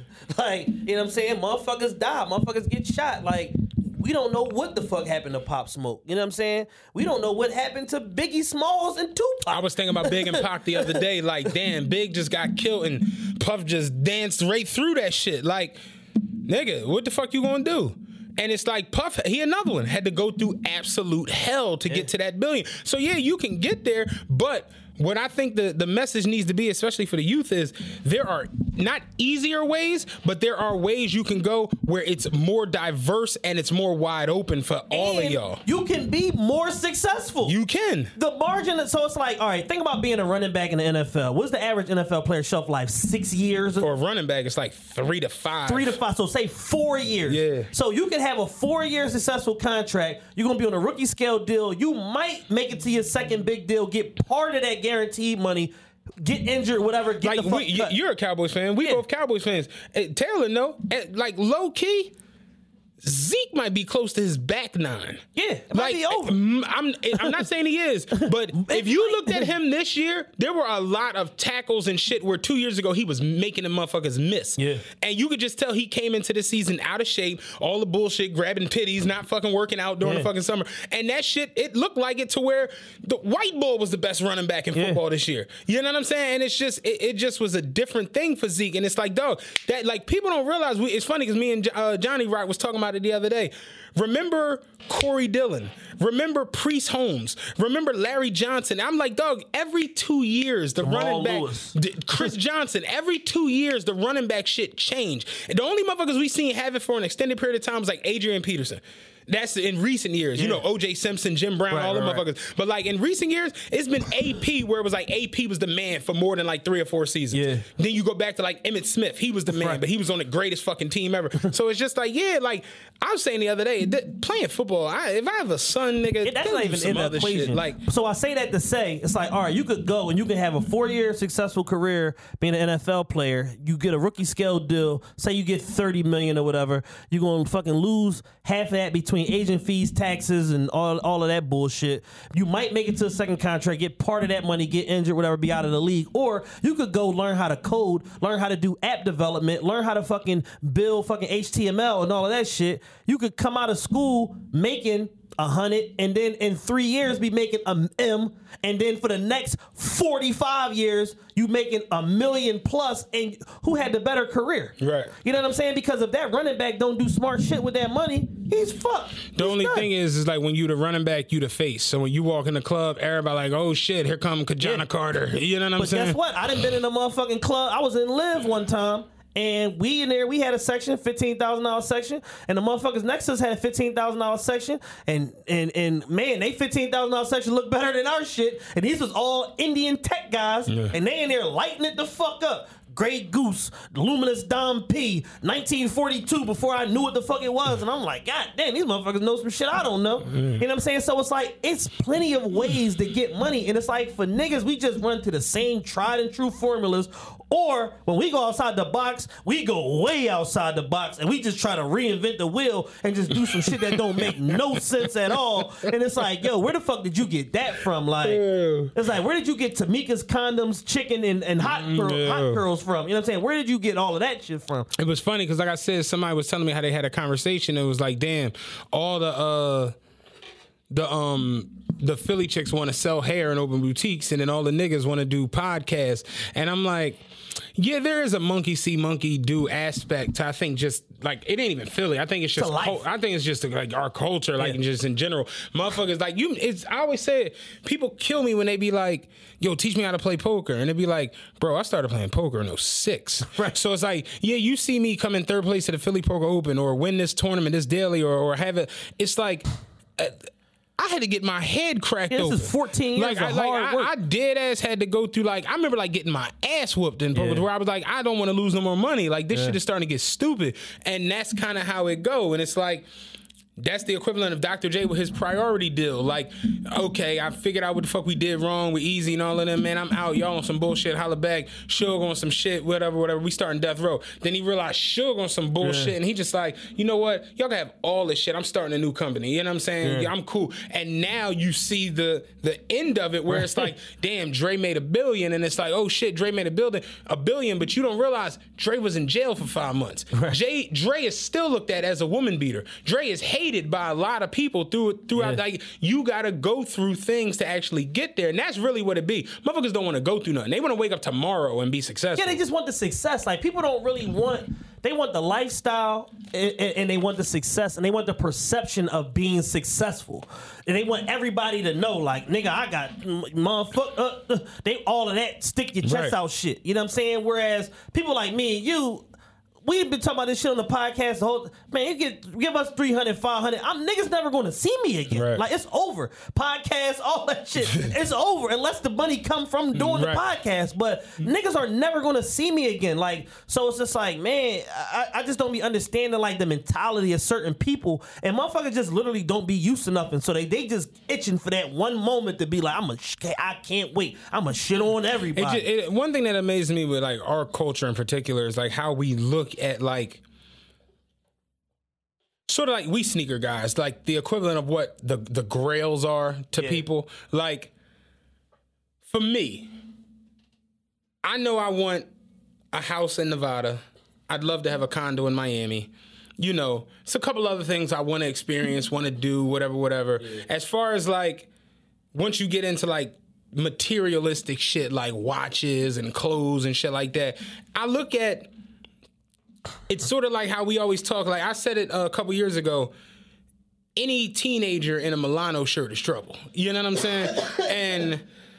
And then eventually it moved from Milano to the Mabel Marie. Like any young boy I seen with that shirt, I'm like, I know he up to no good with some silly shit. And it's crazy because that's really how this shit works. It's like somebody say something is decent. That's what it is. That's what I'm aspiring to get, to have. Like, there's no individuality. And like you see it with the jewelry aspect of it. All niggas know is Rolex. Got to get the crown on wrist. Got to get the crown on wrist. Got to get the crown on wrist. And it's just like, bro, there are so many other nice times. Like, to the point where you got niggas out here spending $900 on a fake Rolex. Yeah. It is I cannot get, because I got a nice Citizens that was 11. The science of it is so it's just backward. Like, but again, I'll put my Citizens watch on and feel great in that joint. I worked for this. It's mine. Yeah. But you got motherfuckers over here, like you said, in the club that's running around with a fake watch, and motherfuckers is looking at him like, oh shit, he got the new... or a shitty watch, and because I'm cursed with so much knowledge and I know about anything that I buy, whether it be jewelry, clothes, whatever, I'm looking at you like, yo, you got on the motherfucking 2004, it's 2020, you ain't killing it, but to these niggas, because they don't have shit, you're the man. But that's what I'm saying. Because on the flip side, if you gonna buy a Tag Heuer or a motherfucking Swatch, it's like, or Omega, and that's you put that on when you put on a nice suit or a sweater or whatever, and motherfuckers is like, oh, he ain't fucking it up. Right. And because motherfuckers don't want to be that. Like, I gotta fuck it up. This is where you get motherfuckers borrowing jewelry. Yeah. Yo, let me hold you. Yo, you know I'm going down. So I need to. What you know say? What time it is. You know what time it is. I need the jump. I need the jump, bro. Like, motherfuckers that we've developed, it's almost like, I forgot what the word is. It's like a form of PTSD, where it's like it's a mental, like, almost like a conniption. Like, motherfuckers cannot function the right way because of Instagram, Complex, GQ Top 10 Essentials, and all these different things people watch, where they like, oh no, I gotta have this. So much media. Let's talk about that. It's so much media being produced, whether it be social media, all these different little startup, Instagram pages that are dedicated to jewelry, to rappers' jewelry. It's so much shit. You go on the Explore page on Instagram, it's traumatizing. So it's like, to a motherfucker that don't have, you're being told indirectly that you are inadequate because you don't have this shit. Because Quavo's 24 years old and he got 92 chains and 14 Rolexes, so you feel like, goddamn, I'm a loser. Like, it's like, no, that's not your path. Right. I had a woman who is actually kind of successful, does very well. She straight told me she had to get off Instagram. She was like, I had to delete it, like, and hasn't been back on there because she was like, I have a business. I have 2 businesses, and they're both doing well. She has a nice fucking house and decent car. Her kid goes to private school and all this shit. But she's like, I go on Instagram and I see bitches with 19 Chanel. They got the Chanel bag in every fucking color. And she like, it literally started fucking with me, like, to where she's like, I started buying shit and doing shit that I had no fucking bit. Like, this is so, like, here I am where I'm like, now I'm gonna pay my son's school for the next 2 years. But then I stopped that to go buy this bag and this shit. And she's like, it's like, psycho programming, almost like what they did to Blanco on Street Fighter. You know what I'm saying? Like, creating an animal. That's essentially what it is. And it's wild because I guess I just never really looked that deep into it. Like, me and you send each other watches and jewelry and shit. I just be like, yo, that shit is hot. Going to Cheesecake Factory. Right. It ain't nothing that I gotta have. Or it's like, my whole thing is, people may not understand our listener base. I love y'all because y'all smart as a motherfucker and y'all be able to dissect through a lot of shit we be talking about. But it's like, some of y'all, certain people like aren't able to like differentiate like what people do from who they are. Like, who I am and what I do is not the same shit. Like, I buy nice shit and all of that, but that's just because I like nice shit. But I'm not less of Chad, or it doesn't change the core fabric of me if I don't have a Cartier and a Rolex right now, or if I'm not able to go buy a new chain. You know what I'm saying? If I want to, like, that shit doesn't determine who I am, because all of this shit could go back tomorrow. I can cash it all in, be up XYZ amounts of $1,000, and go and do some whole other shit. Buy some property, buy a fucking business, whatever, and be done with it. You know what I'm saying? But like, I'm not affected by my ability to have or not have nice shit. You get what I'm saying? Yeah. Like, I'm just as comfortable in a pair of Balenciaga sneakers as I am in a pair of fucking $90 Nikes that I wear every day. Or my fucking $90 Zara coat that I fucking, you know what I'm saying, that I wear. I went and met my homie last night. He's like, what kind of coat is that? I'm like, Zara. He like, man, I would think you're bougie ass. I said, dog, you got me fucked up. Like, I wear this coat every day. I love this coat. When like my homies like actually come over and like go in my closet and they be like, why do you not wear this shit? And I'll be like, bro, I wear these Jones comfortable as shit. It's like, crazy part is I got like suits and all that shit. I'm just like, my homie, he was like, damn, I didn't even know you was like a suit nigga. I'm like, what the fuck I'm going to wear a suit to your house to come play Madden for? what the fuck am I going to wear a suit over there for? And it's just like, yeah, it's one of them things where once you start letting the material shit make you like, it's because it's a rabbit hole you can never recover. That's why you see so many young people that make a lot of money that are like grossly in debt, because like I tell people all the time, you adjust to, like, say you working at a job, you making $50,000. Your motherfucking boss go off, do some bullshit, whatever, start a Ponzi scheme, get busted, they get fired. You making $120,000 starting tomorrow. You went from 50 to 120. Motherfucker gonna adjust to that 120 in 2 pay periods. Yeah, easy. They gonna be going to better restaurants. They gonna be fucking getting a new, trying to break how much to break this motherfucking lease? I can't live in this bullshit. They gonna be driving a Benz by the fucking by week 8. You know what I'm saying? Like, they're gonna find a way to adjust to the money, and it's like, yo, the way I was able to get ahead and get up is because for 4 years following me going broke and going bankrupt, I lived below my means intentionally. I lived in a nice apartment, but not as nice as I could have lived in. I drove a decent car, not as nice as I could have drove. I spent money, you know what I'm saying, but not as much as I could have spent. It's crazy as fuck, but when I got my fucking Lex, they approved me for double what I spent on my Lex. Yeah. Like, the money that I wound up paying for my car, my credit union approved me for, like, I could have dead ass went and got, I fucking around could have got the new LS5. And I just was like, no, because we want to get the crib. So I'm just like, no, like, that's stupid to take a fucking car note that's $900 right now. That's just dumb. I got to manage my debt to income ratio. And people don't realize, it's like, we get so driven over there. It's like, you gotta have the new joint. You gotta pull up in the big boy. Like, I remember, this is just so weird the way motherfuckers act. And I'm gonna get on this next, like the weird hating shit that people be on. Nigga at my job bought the 550i. Personally, I like the 550s more than I like the 750s, because the 550 and the 750 have the same engine. It's the same 4.4 twin turbo V8. The 550 is so much faster because it's lighter than the 750. Yeah. I actually like that shit. I don't really like the 535 or the 540, but the 550 I love. Yeah. So nigga bought a 550 in my job, whatever. And it's his. He works every fucking day. He bought the car. So he was like wiping it down one day as he was getting off work. And one of the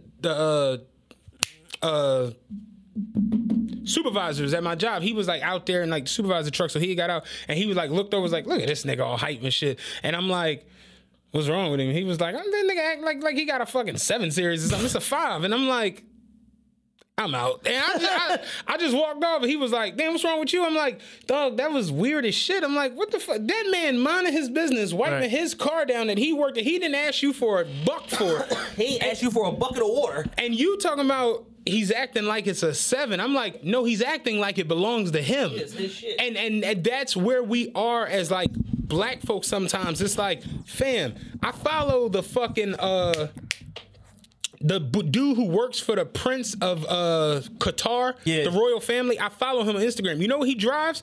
A gold M3. I'm pretty sure he could have an M4 or an M6 or M7 or Alpina B7 if he wanted one. The nigga's lit. That's his joint. He shows it off. He has a gold M3, and it's just like, maybe the nigga wanted a 550. Right. You know they sell 550s for a reason. Maybe if you get in a position you want. Me personally, I want one of my dream joints is a Porsche Targa, not a Porsche Turbo S. I like the Turbo S's, but I like the Targa because of the glass back with the fucking roof that come off. So it's like, yeah, the Targa, I think like, you figure looking at like 150, 160. The Turbo S is like 215. If I go get a Targa, am I not doing good because I didn't get a Turbo? You know I still pay 150. And like people need to understand that sometimes that person wanted that. Yeah. You know what I'm saying? Maybe sometimes they just wanted that. Real shit. I remember one of my neighbors, she was talking to my mom out front. One of the neighbors across the street, they was getting their house like remodeled in the front. And the lady who lived a couple doors down to my mom was like, I don't know why she put that front door on the house. And my mom was like, that's the fucking door she asked for, bro. And it's like, maybe she, like you go to Home Depot, they got, you ever see a whole row of doors. The door rack?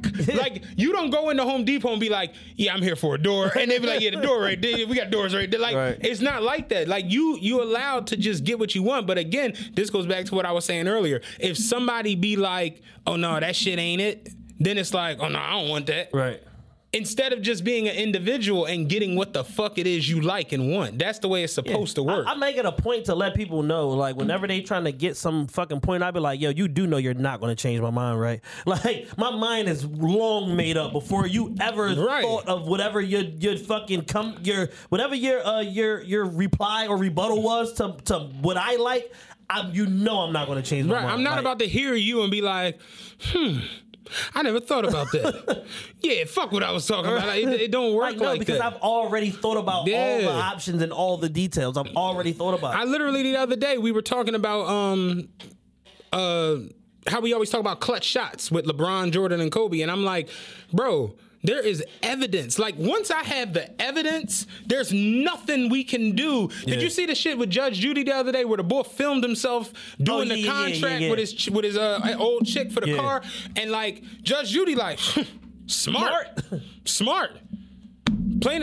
Once we have the evidence, there is nothing else I can use to go and be like, oh, nah, my personal feeling or emotion. That shit don't work like that. Once I have the facts or the evidence, so the facts say that LeBron, in shots to win or go ahead in under 60 seconds left in the game, he shoots a higher field goal percentage than Kobe and Jordan combined.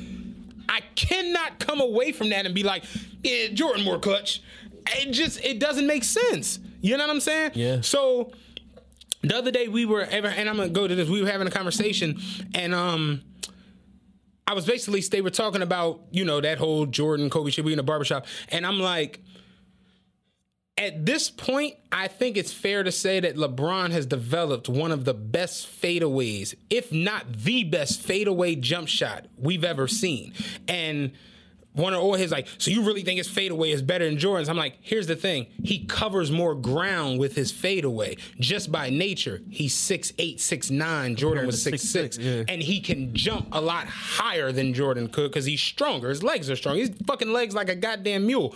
So when you see LeBron, even Jeff Van Gundy the other day was like, the space that he creates on his fadeaway, he's like, it's like 10 feet from where he like actually dips and turns and spins. And then the shit is water. It's unblockable almost. It's water. And that's what made this shit when Giannis blocked it so crazy. Like, damn, he caught He covered all that ground. And I'm just like, it's safe to say that at this point. And the shit that kind of tripped me out, and I want to go into this shit, the old head was like, Matt, you done lost all that weight and lost your mind with it. And I'm just like, bro, what the fuck is that? You know what I'm saying? And it trips me out because we were having this whole conversation yesterday, me and a couple of my female friends, a couple like Jules, Rob, whatever we was talking. And I'm just like, I didn't realize this shit was going to bother people as much as it has.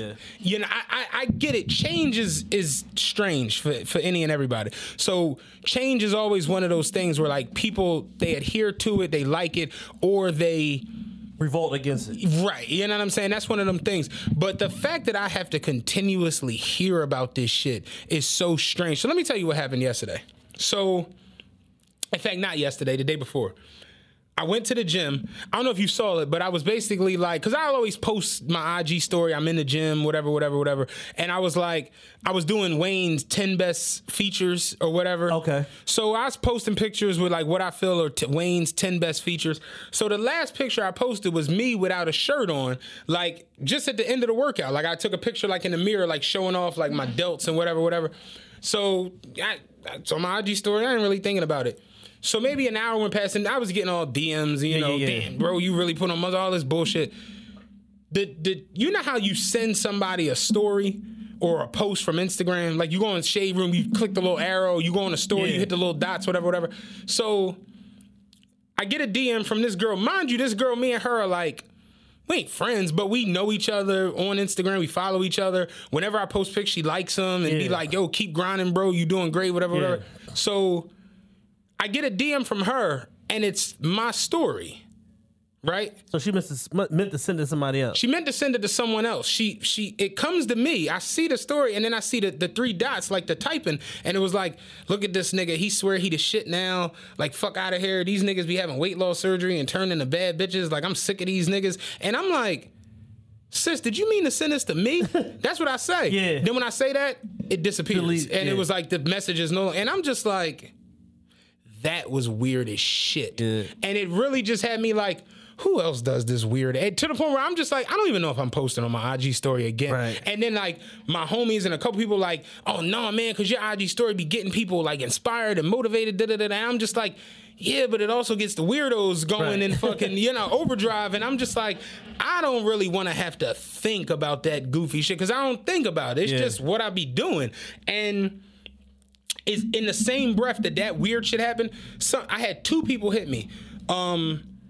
One person, I think he's from here. Then another person hit me he was in Lexington, Kentucky, and both of them were telling me how like they overweight, and one dude, he's getting ready to get married, and he's like, I feel like I'm on some shit where I can feel myself like super slipping, and I'm breathing heavy at night, and I'm waking up short of breath, and I'm like, yeah, bro, I had that sleep apnea, like I know how that shit go, and whatever, and we just started having like conversations, you know what I'm saying? And both of them was like, yo, bro, like you a true inspiration, man. Like the fact that I can reach out and talk to you, and you really, you know what I'm saying, chop it up with me, like I appreciate that so much. And I'm just like, it's like, the scale, like, you know what I'm saying? Got a little bit of both.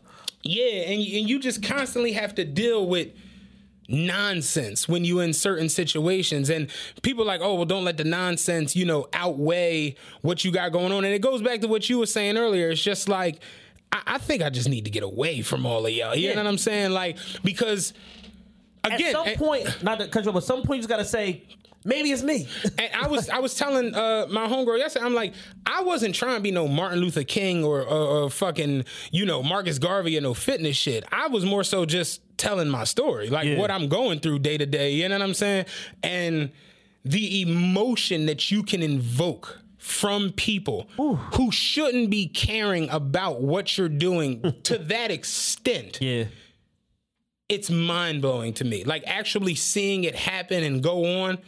It's the weirdest fucking thing ever. So that shit was just, it was so strange. I wish you could have seen my face because I'm just like, did you mean to send this to me? And I blocked her. You know what I'm saying? Of course. And I'm just really on the term. I'm just blocking everybody now. Like you say anything weird I don't like. You gotta go. Yeah, you blocked. You know what I'm saying?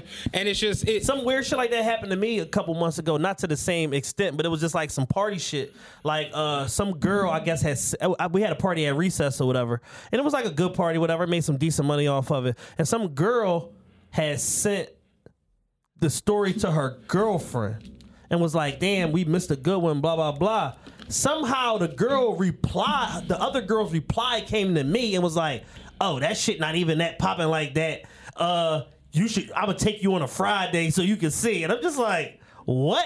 And she's like, oh, my bad, that wasn't for you. And I'm like, yo, y'all got to be more careful with this technology shit. Because now when I see you, you the weird bitch that sent the dumb shit to my DM. Exactly. And that's really where I'm just like, oh, I saw you in Chipotle one day. You know what I'm saying? Like, I'm going to see you again. Probably like, what the fuck was that? Definitely going to see you again. And heavy going to see you again vibes. But my thing is this. It's like, why is it that somebody doing something... why does it bother you that much? Bothers everybody. It's sad. Yeah. We in a weird like little time period because it's like y'all live for nonsense, y'all live for bullshit. But then on the flip side, somebody does something that's halfway decent and try to like just not like I could have legitimately just like disappeared and just showed up in 2 years. Then like, it would have been you bougie and you too good for motherfucker. Oh, you lost that weight, now you too good. Motherfuckers, here's the thing. Motherfuckers will have something to say, whether you good, bad, or indifferent. it's the craziest shit on earth. You know what I'm saying? That's all motherfuckers want to do is talk because people don't do enough. So what do they do? They just talk. They just pop shit. Like that's all people are good for. I literally had a joint the other day with somebody we both know, and I'm just like, it was same type John, like some weird little shit got said, and I just was like, well, here's the thing, dog. The gym is open 24/7. I'll be there in an hour. Come out, work me. It's simple. Right. If you feel like that the only reason this is going on is because of that, cool. Pull up, outrun me on the treadmill, right. Outgo on the elliptical, outlift me when it comes to it's like pull up. It's not that difficult. You know what I'm saying? It's quite simple. We don't got to go through the bullshit that y'all niggas want to go through at the fucking gym, but it's like just pull up and it's simple. You know what I'm saying? It's like just go work, go do. Yeah, and that's kind of where it's like the whole situation. Like on the flip side, it's like you could just go and do work. That's always an option, right? No. Nigga, no. That shit is crazy, man. It's like we really, really have reached I don't even know what to call it at times, because it's like you got people who, you look at like both of us, people who are like doing good out here, and Kev didn't have to come up here and do that. And he was happy to do it. Like, Kev, like, yo, whenever y'all want me back up here, Kev is up. Like, Kev don't gotta come do that. Kendall don't gotta come up here from down south to come fuck with us and sit down and do that. Carl don't gotta take time out of his day from pastoring 2 churches to come here and try to just put some type of decency.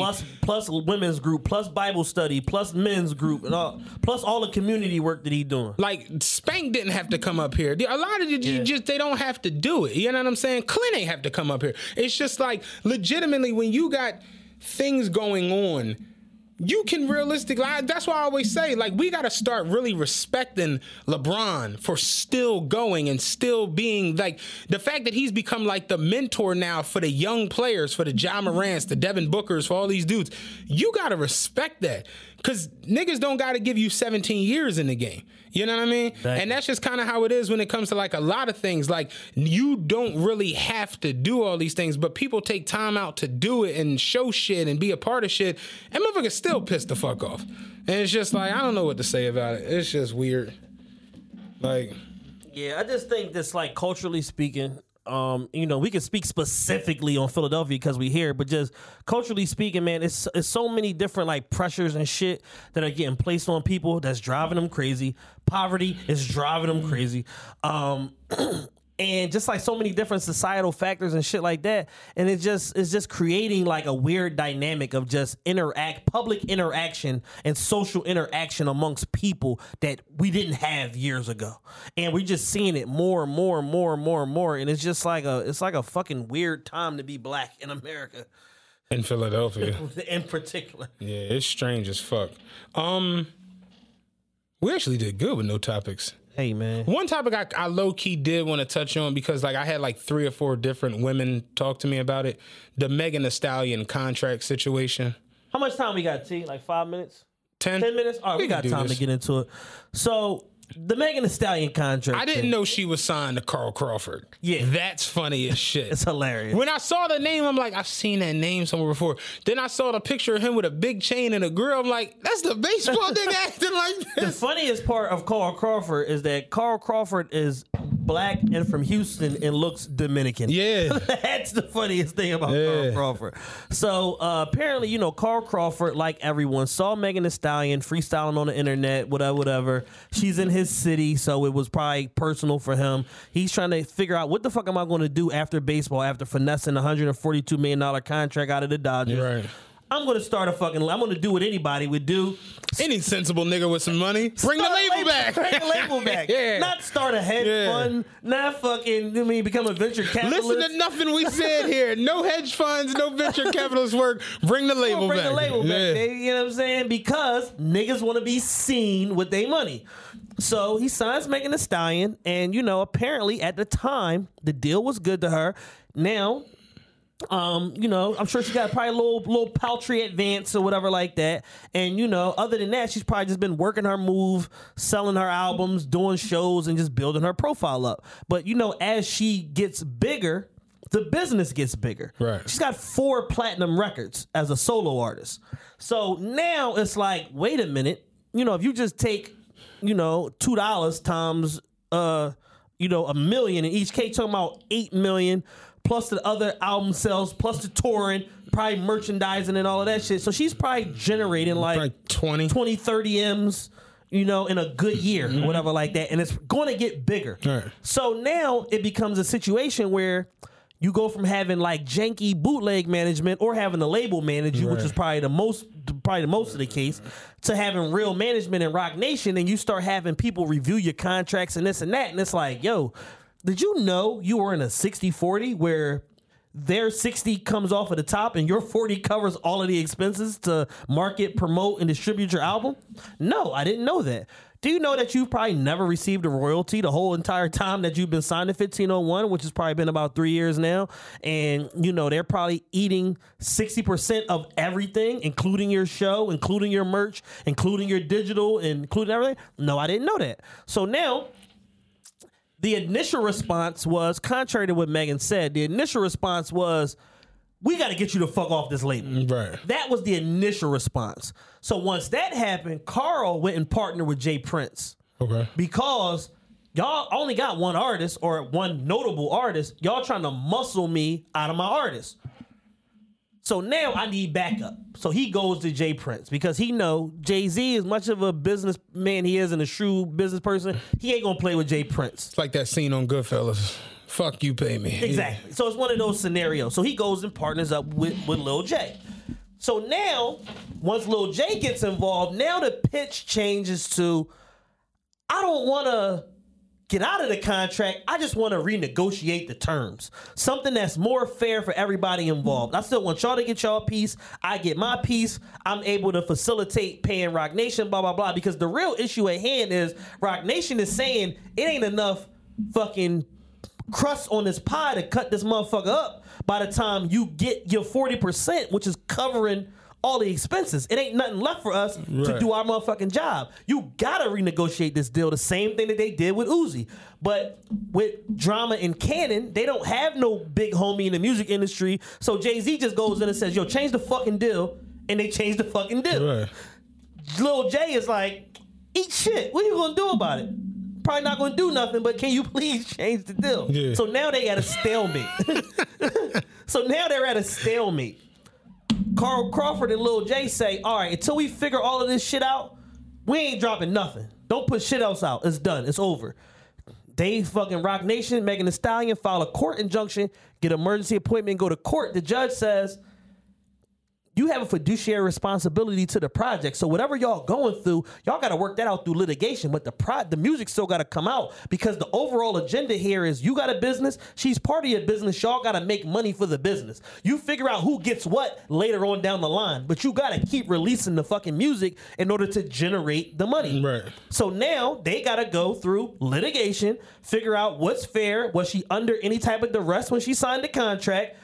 Or is she wrong? Is she wrong for not reading the contract properly or having a lawyer review it? Are they wrong for presenting the contract? Is the contract unlawful based on the terms and all of that shit? So that's not going to play out for probably another 6 to 8 months now. Lil Wayne had Birdman in court for 5 years before he got any money. And then he got paid back to back. Right. He got paid from Universal. Then he got fucking paid again because he got the rights back to Young Money 100% to where now he owns 100% of the label and Bird had to cut him some bread or whatever for that. But that shit took 5-6 years. So at best, if they quickly resolve it, then you're talking about 6 to 8 months. If not, this shit gonna drag on forever. And I think she's in like a 5-album deal and she put 1 album out. Right.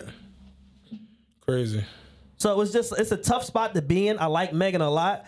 And, you know, she's making, contrary to what they trying to put out there saying, oh, she only made $15,000. She's making money. She's just not making probably what she should be. And it's the same thing with the Uzi shit. He was making money, but not what he should get. Uzi came out of that shit like fucking my God. That shit is crazy, man. And now Uzi has probably one of the fastest growing songs in the history of streaming. How did Uzi? What was the shit that he? What was the Drama and Cannon deal the same as like Carl Crawford's with Megan? Basically, what it is that Uzi wasn't in a bad deal. He was just in a new artist deal. But Drama and Cannon are smart enough to recognize this is the new Lil Wayne.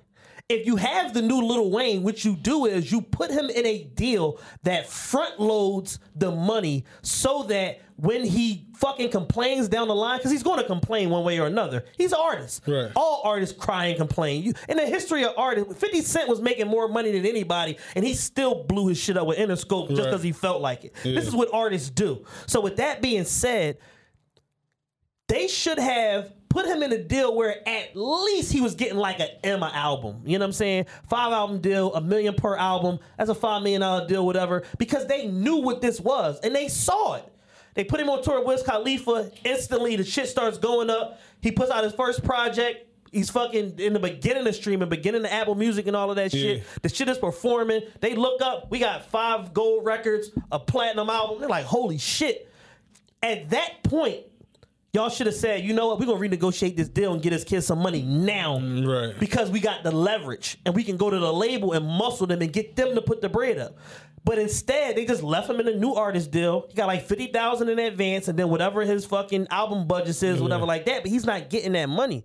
And they probably in on his show, which is a $100,000 show now. They in on his show. They probably in on his digital. They in on his merch. So it's like he looking at it like, yo, what the fuck? Like, I'm an artist that's generating 18, 20 million a year, but these niggas are taking 35% of it or whatever the fuck. Like, I got a song that went diamond and I'm only making 900,000. Like, what's wrong with this picture? Right, yeah. Like, shit like that. So it's like, he's in a standard new artist deal, but if you knew, and Drama and Cannon are very smart businessmen, if you knew that he was going to be this big, you supposed to rework that deal in the beginning so you don't end up losing your artist, because now they're just going to lose them.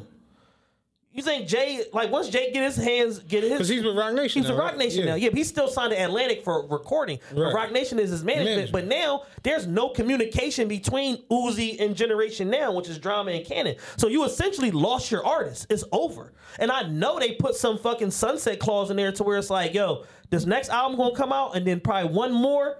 But I know that their percentages and all that shit are dropping as it goes along. So now instead of saying, all right, we're going to front load the deal, get this nigga $1 million an album, give him 20%, give him 20 points or whatever the fuck like that, which is high. But artists now get 83 points out of 100. Right. Like fucking Lil Cowboy that had the Envy Me record. He went to RCA with one song.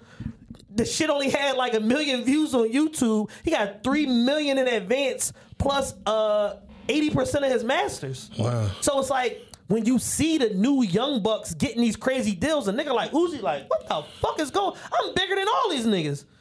How are they getting more money than me? So when Uzi he got 19 from Live Nation, right? 30 from Live Nation. So how does that work with Drama and them then? They didn't get shit. Okay. They didn't get shit because Jay had already went in there and reworked the deal to get them out of his lives, to get him out of his touring portion of it. So that money just all went to him. Okay, that's good. So that's the whole thing of having a power broker like Jay-Z, but it's like when you got a bull on the other end like Jay Prince, is like it's hard to pull that shit. Yeah. So that's like the issue at hand. So now it's a stalemate. So they're gonna have to go to court, go to litigation, and figure this shit out. But it's not gonna be like an easy joint where it's like you gonna look up tomorrow at Megan Thee Stallion and get all her rights back, and she just go sign to Universal or some shit like that. That's not happening. Yeah. Like, that's not happening because Carl was smart and he said, yo, I'd rather Jay Prince take half of my 60 than these motherfuckers take my artist, and then I got to start from ground zero again, and I'm going to have a bad name because soon as she get out the contract, you know she's going to go on a fucking whole media tour bad-mouthing them, saying how they did unfair business and why would you rob me? I'm a young black woman and you a black man, and you know that shit's coming. Yeah. So it's like you gotta hold your ground. Yeah. So it's like a tricky situation. But yeah, I mean, it's business. You know what I'm saying? She's wrong for not having a lawyer review the contract. They're wrong for putting her in a deal that's structured that way. Everybody has some fault or whatever. So now you got to let the courts fucking proceedings play the shit out. Yeah. Good breakdown. Hey man, this is what I do. Yeah, I have no other topics. I didn't really care about anything. CRP Live Friday, April 3rd. All the VIP tickets are sold out. We tried to add more VIP tickets. They said the 51 is the whole allotment is done. Buy y'all GA tickets. We trying to get this shit done. I'm working on now structuring a post party because the event starts at 10. We working on structuring a post party sponsored by Hennessy and Crown Apple. I had that meeting Friday, so that's going to happen. We just trying to figure out all the logistics, but it's a Friday night. Y'all gonna be out there dressed nice, all of that shit. We trying to set it up to where it's like a dope event to where it's like y'all can just go to one place, pay one price, and then that be that. You know what I'm saying? And we're gonna have like drink specials, bottle specials. If it's nice outside, we're gonna light the patio up. Had a patio outside and all that shit after the show for motherfuckers to chill, drink, whatever, do their thing. And I'm gonna try to get some hookahs in that joint too. So that's pretty much everything, man. It is March officially. My birthday's coming up. I'm doing my birthday party Saturday, March 28th at Noto, 1209 Vine Street. I have all of the marketing and all that shit for that out sometime this week. Saturday, March 14th at Noto, I'm doing Danny Garcia's birthday party. Philly boxer, all that shit. Danny Swift Garcia doing his birthday party. Supposed to be music by DJ Sus One from New York. And March 21st, I'm going to be in Atlantic City, Bally's Casino. I'm doing Casino Weekend with Coco, his birthday, PC Prince, DJ Boo. We got Dream Dial and friends hosting that event. So that's like my whole month and run a slate of events. I got an interesting guest that I'm going to be bringing on next week. TNS Consultant. These guys do startups for businesses and home healthcare companies. So they are going to be able to talk specifically about the work that they do, how they set up home healthcare companies and all that shit, how people can get in touch with them. And then they have an event coming up April 5th at the King's Room, Ready Rocks event space. They got an event at the King's Room, which is basically like a seminar explaining all of the ins and outs of the home healthcare industry, how to start your own agency up. And the tickets is on sale now. Get in the game, hhc.eventbrite.com. You can get tickets for that. I'm hosting that event with them. And that's pretty much everything I got coming up the next 5 weeks, man. I'm busy. I might have to go back to work. Trash. Yeah, my 5 weeks might be trash. The party might be over Friday. I'll figure. Keep me in prayer. Keep me in prayer. Yeah. Keep Matt in prayer so he doesn't have to go back to work. Right, we'll figure something out. So, but we out. We'll be back next Sunday, hopefully. Next Sunday, yeah. Well, this Sunday. This Sunday coming up. Yeah. All right, we out. Peace. Hey there. Ever thought about what makes your heart beat a little faster? Oh, you mean like when you discover a new track that just speaks to you? Yeah, or finding a movie that you can't stop thinking about? Well, get ready to feel that excitement all over again because Amazon Prime is here to take your entertainment and shopping experience to the next level. Absolutely. Prime isn't just about getting your packages quicker.